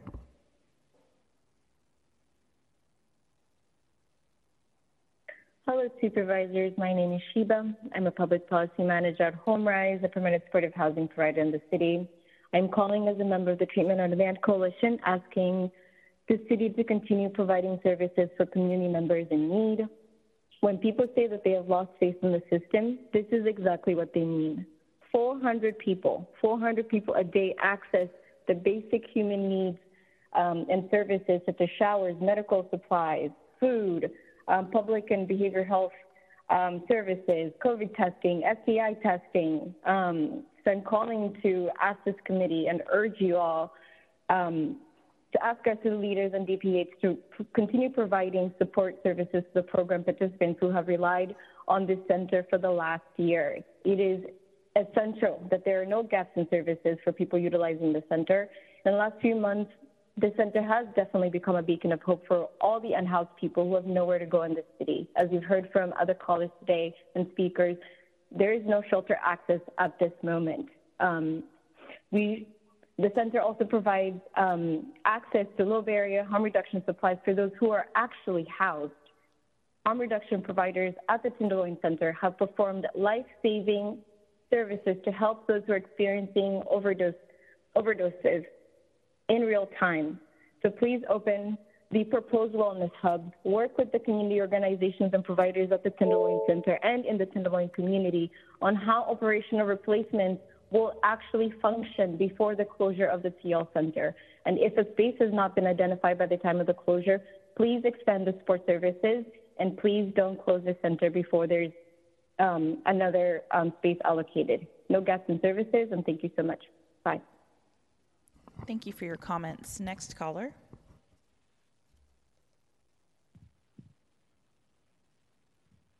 Good afternoon, supervisors. I'm absolutely baffled that after the long conversation that we had as a region on December 22nd, 23rd about standing up this center, that we're now having a conversation about closing it.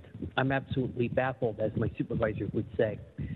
And I will spare you the Italian-American version of it because your ears will ring. But what also baffles me is why was this center put next to a major mass transit center in BART? And I think that's a really bad idea. I think that dissuades people from making transit their first choice. And I call upon this Board of Supervisors to really think about if they want on the transit center between their world famous, most beautiful city hall in the world with some of the smartest people, and I would certainly put Supervisors Mandelman and Preston on that list alongside you know who, because and I will just say, and I also want to give thanks on this season of Thanksgiving to the San Francisco Clerk's Office and the rest of the parliamentary staff for all the work you do in the season of Thanksgiving. But what I would really be thankful for from the Board of Supervisors is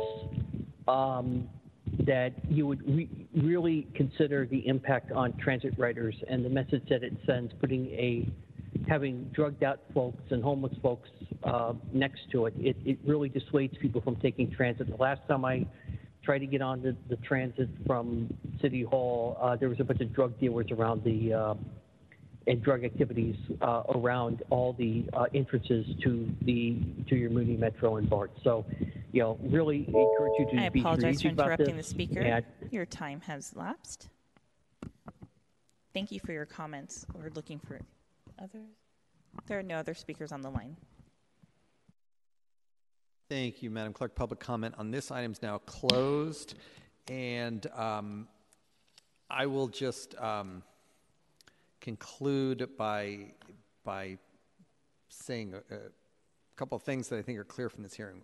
One is we have the resources in the current budget where we don't need to be closing this center and terminating services on December 4th, and we could be standing up another site and services.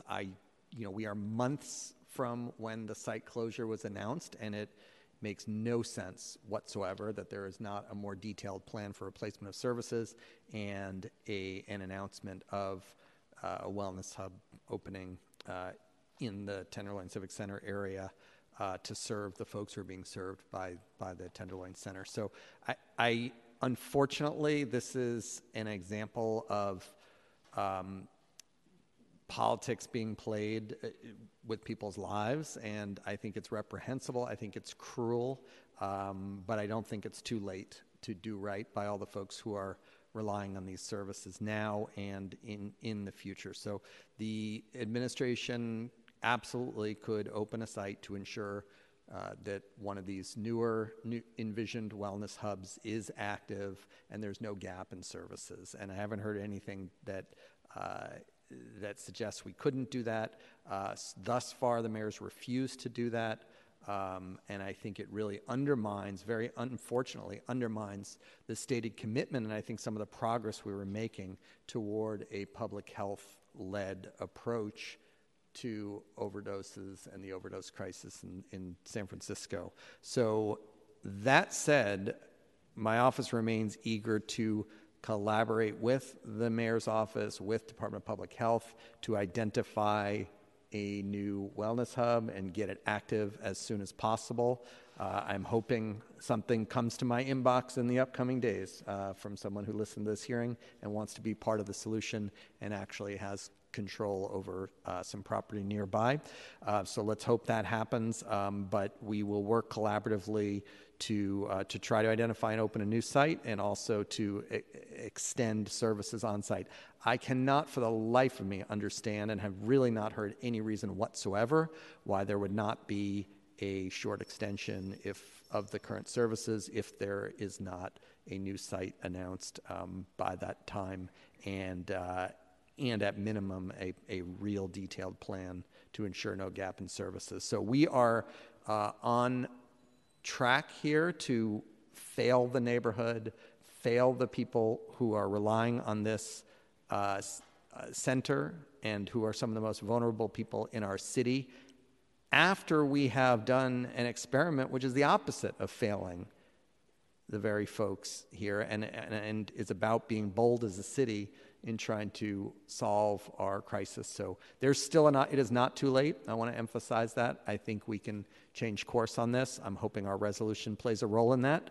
And unless there are further comments or questions from colleagues, I would like to go ahead and make a motion to send this resolution to the full Board of Supervisors with positive recommendation as a committee report. Madam Clerk. Thank you. On the motion to forward this to the full Board of Supervisors with a positive recommendation as a committee report, Vice Chair Chan. Aye. Chan, aye. Member Mandelman. Mandelman, no. Chair Preston. Aye. Preston, aye. There are 2 ayes, and Member Mandelman in the dissent. Thank you, Madam Clerk. The motion passes, and thanks to everyone from Department of Public Health, Mayor's Office, and the public for their participation in this hearing today. Madam Clerk, please call item 3 for closed session. Item number 3 is an ordinance authorizing settlement of a lawsuit filed against the City and County of San Francisco. Members of the public who wish to provide public comment on this item should call 415-655-0001.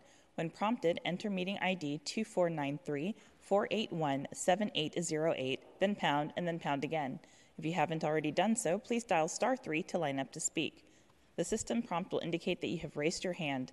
Please wait until the system indicates that you have been unmuted, and you may begin your comments when we go to public comment. Thank you. Madam Clerk, let's go ahead and open up public comment for the closed session item. Thank you, Mr. Chair. Are there any members of the public who would like to make public comment for item number 3? Please line up to your right. Remote public call-in members, please press *3 to be added to the queue. For those already on hold, please continue to wait until the system indicates you have been unmuted. Seeing no in-chamber public comment, we'll go to the call lines. We have 3 callers on the line with 1 in the queue. Please forward the speaker.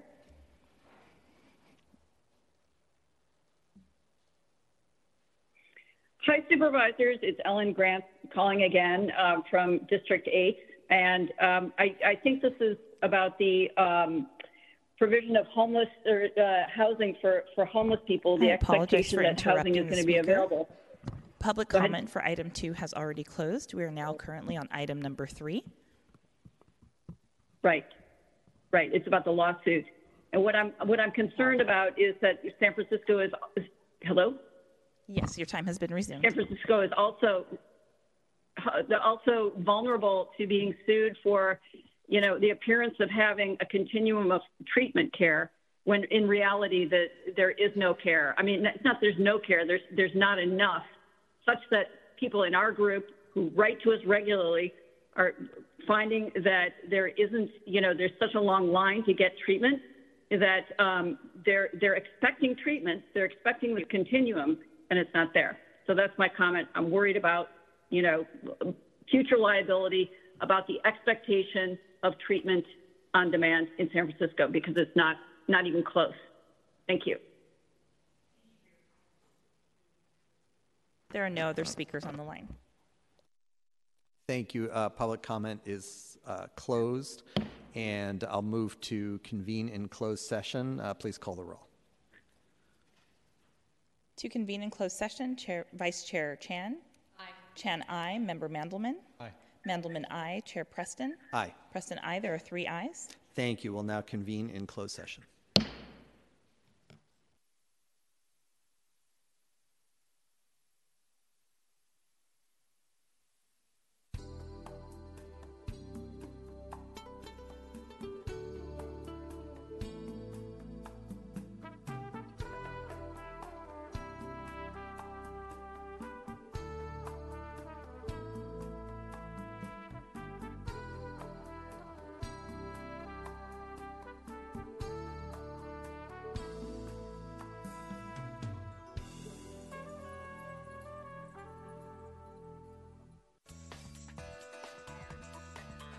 SF Gov TV, San Francisco Government Television.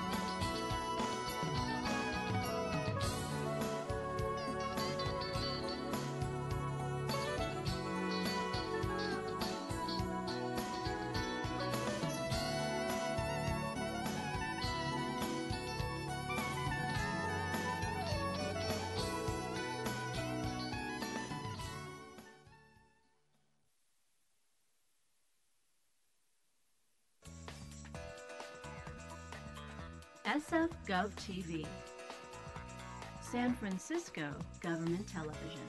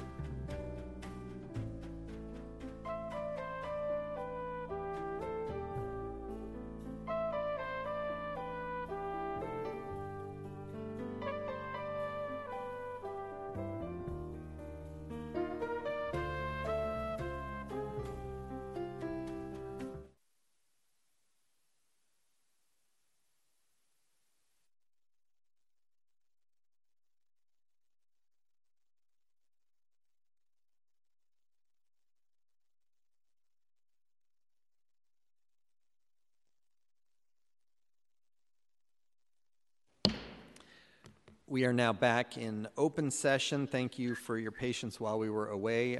Madam Clerk, please report on the closed session deliberations. During closed session, the committee accepted an amendment to the legislation and continued the item to the November 17th meeting. Item number 3. Thank you, Madam Clerk, and I'd like to move not to disclose the closed session discussions. Please call the roll. Vice Chair Chan? Chan, aye. Member Mandelman? Mandelman, aye. Chair Preston? Aye. Preston, aye. There are 3 ayes. Thank you. Any further business before the committee? There is no further business. We are adjourned. Thank you.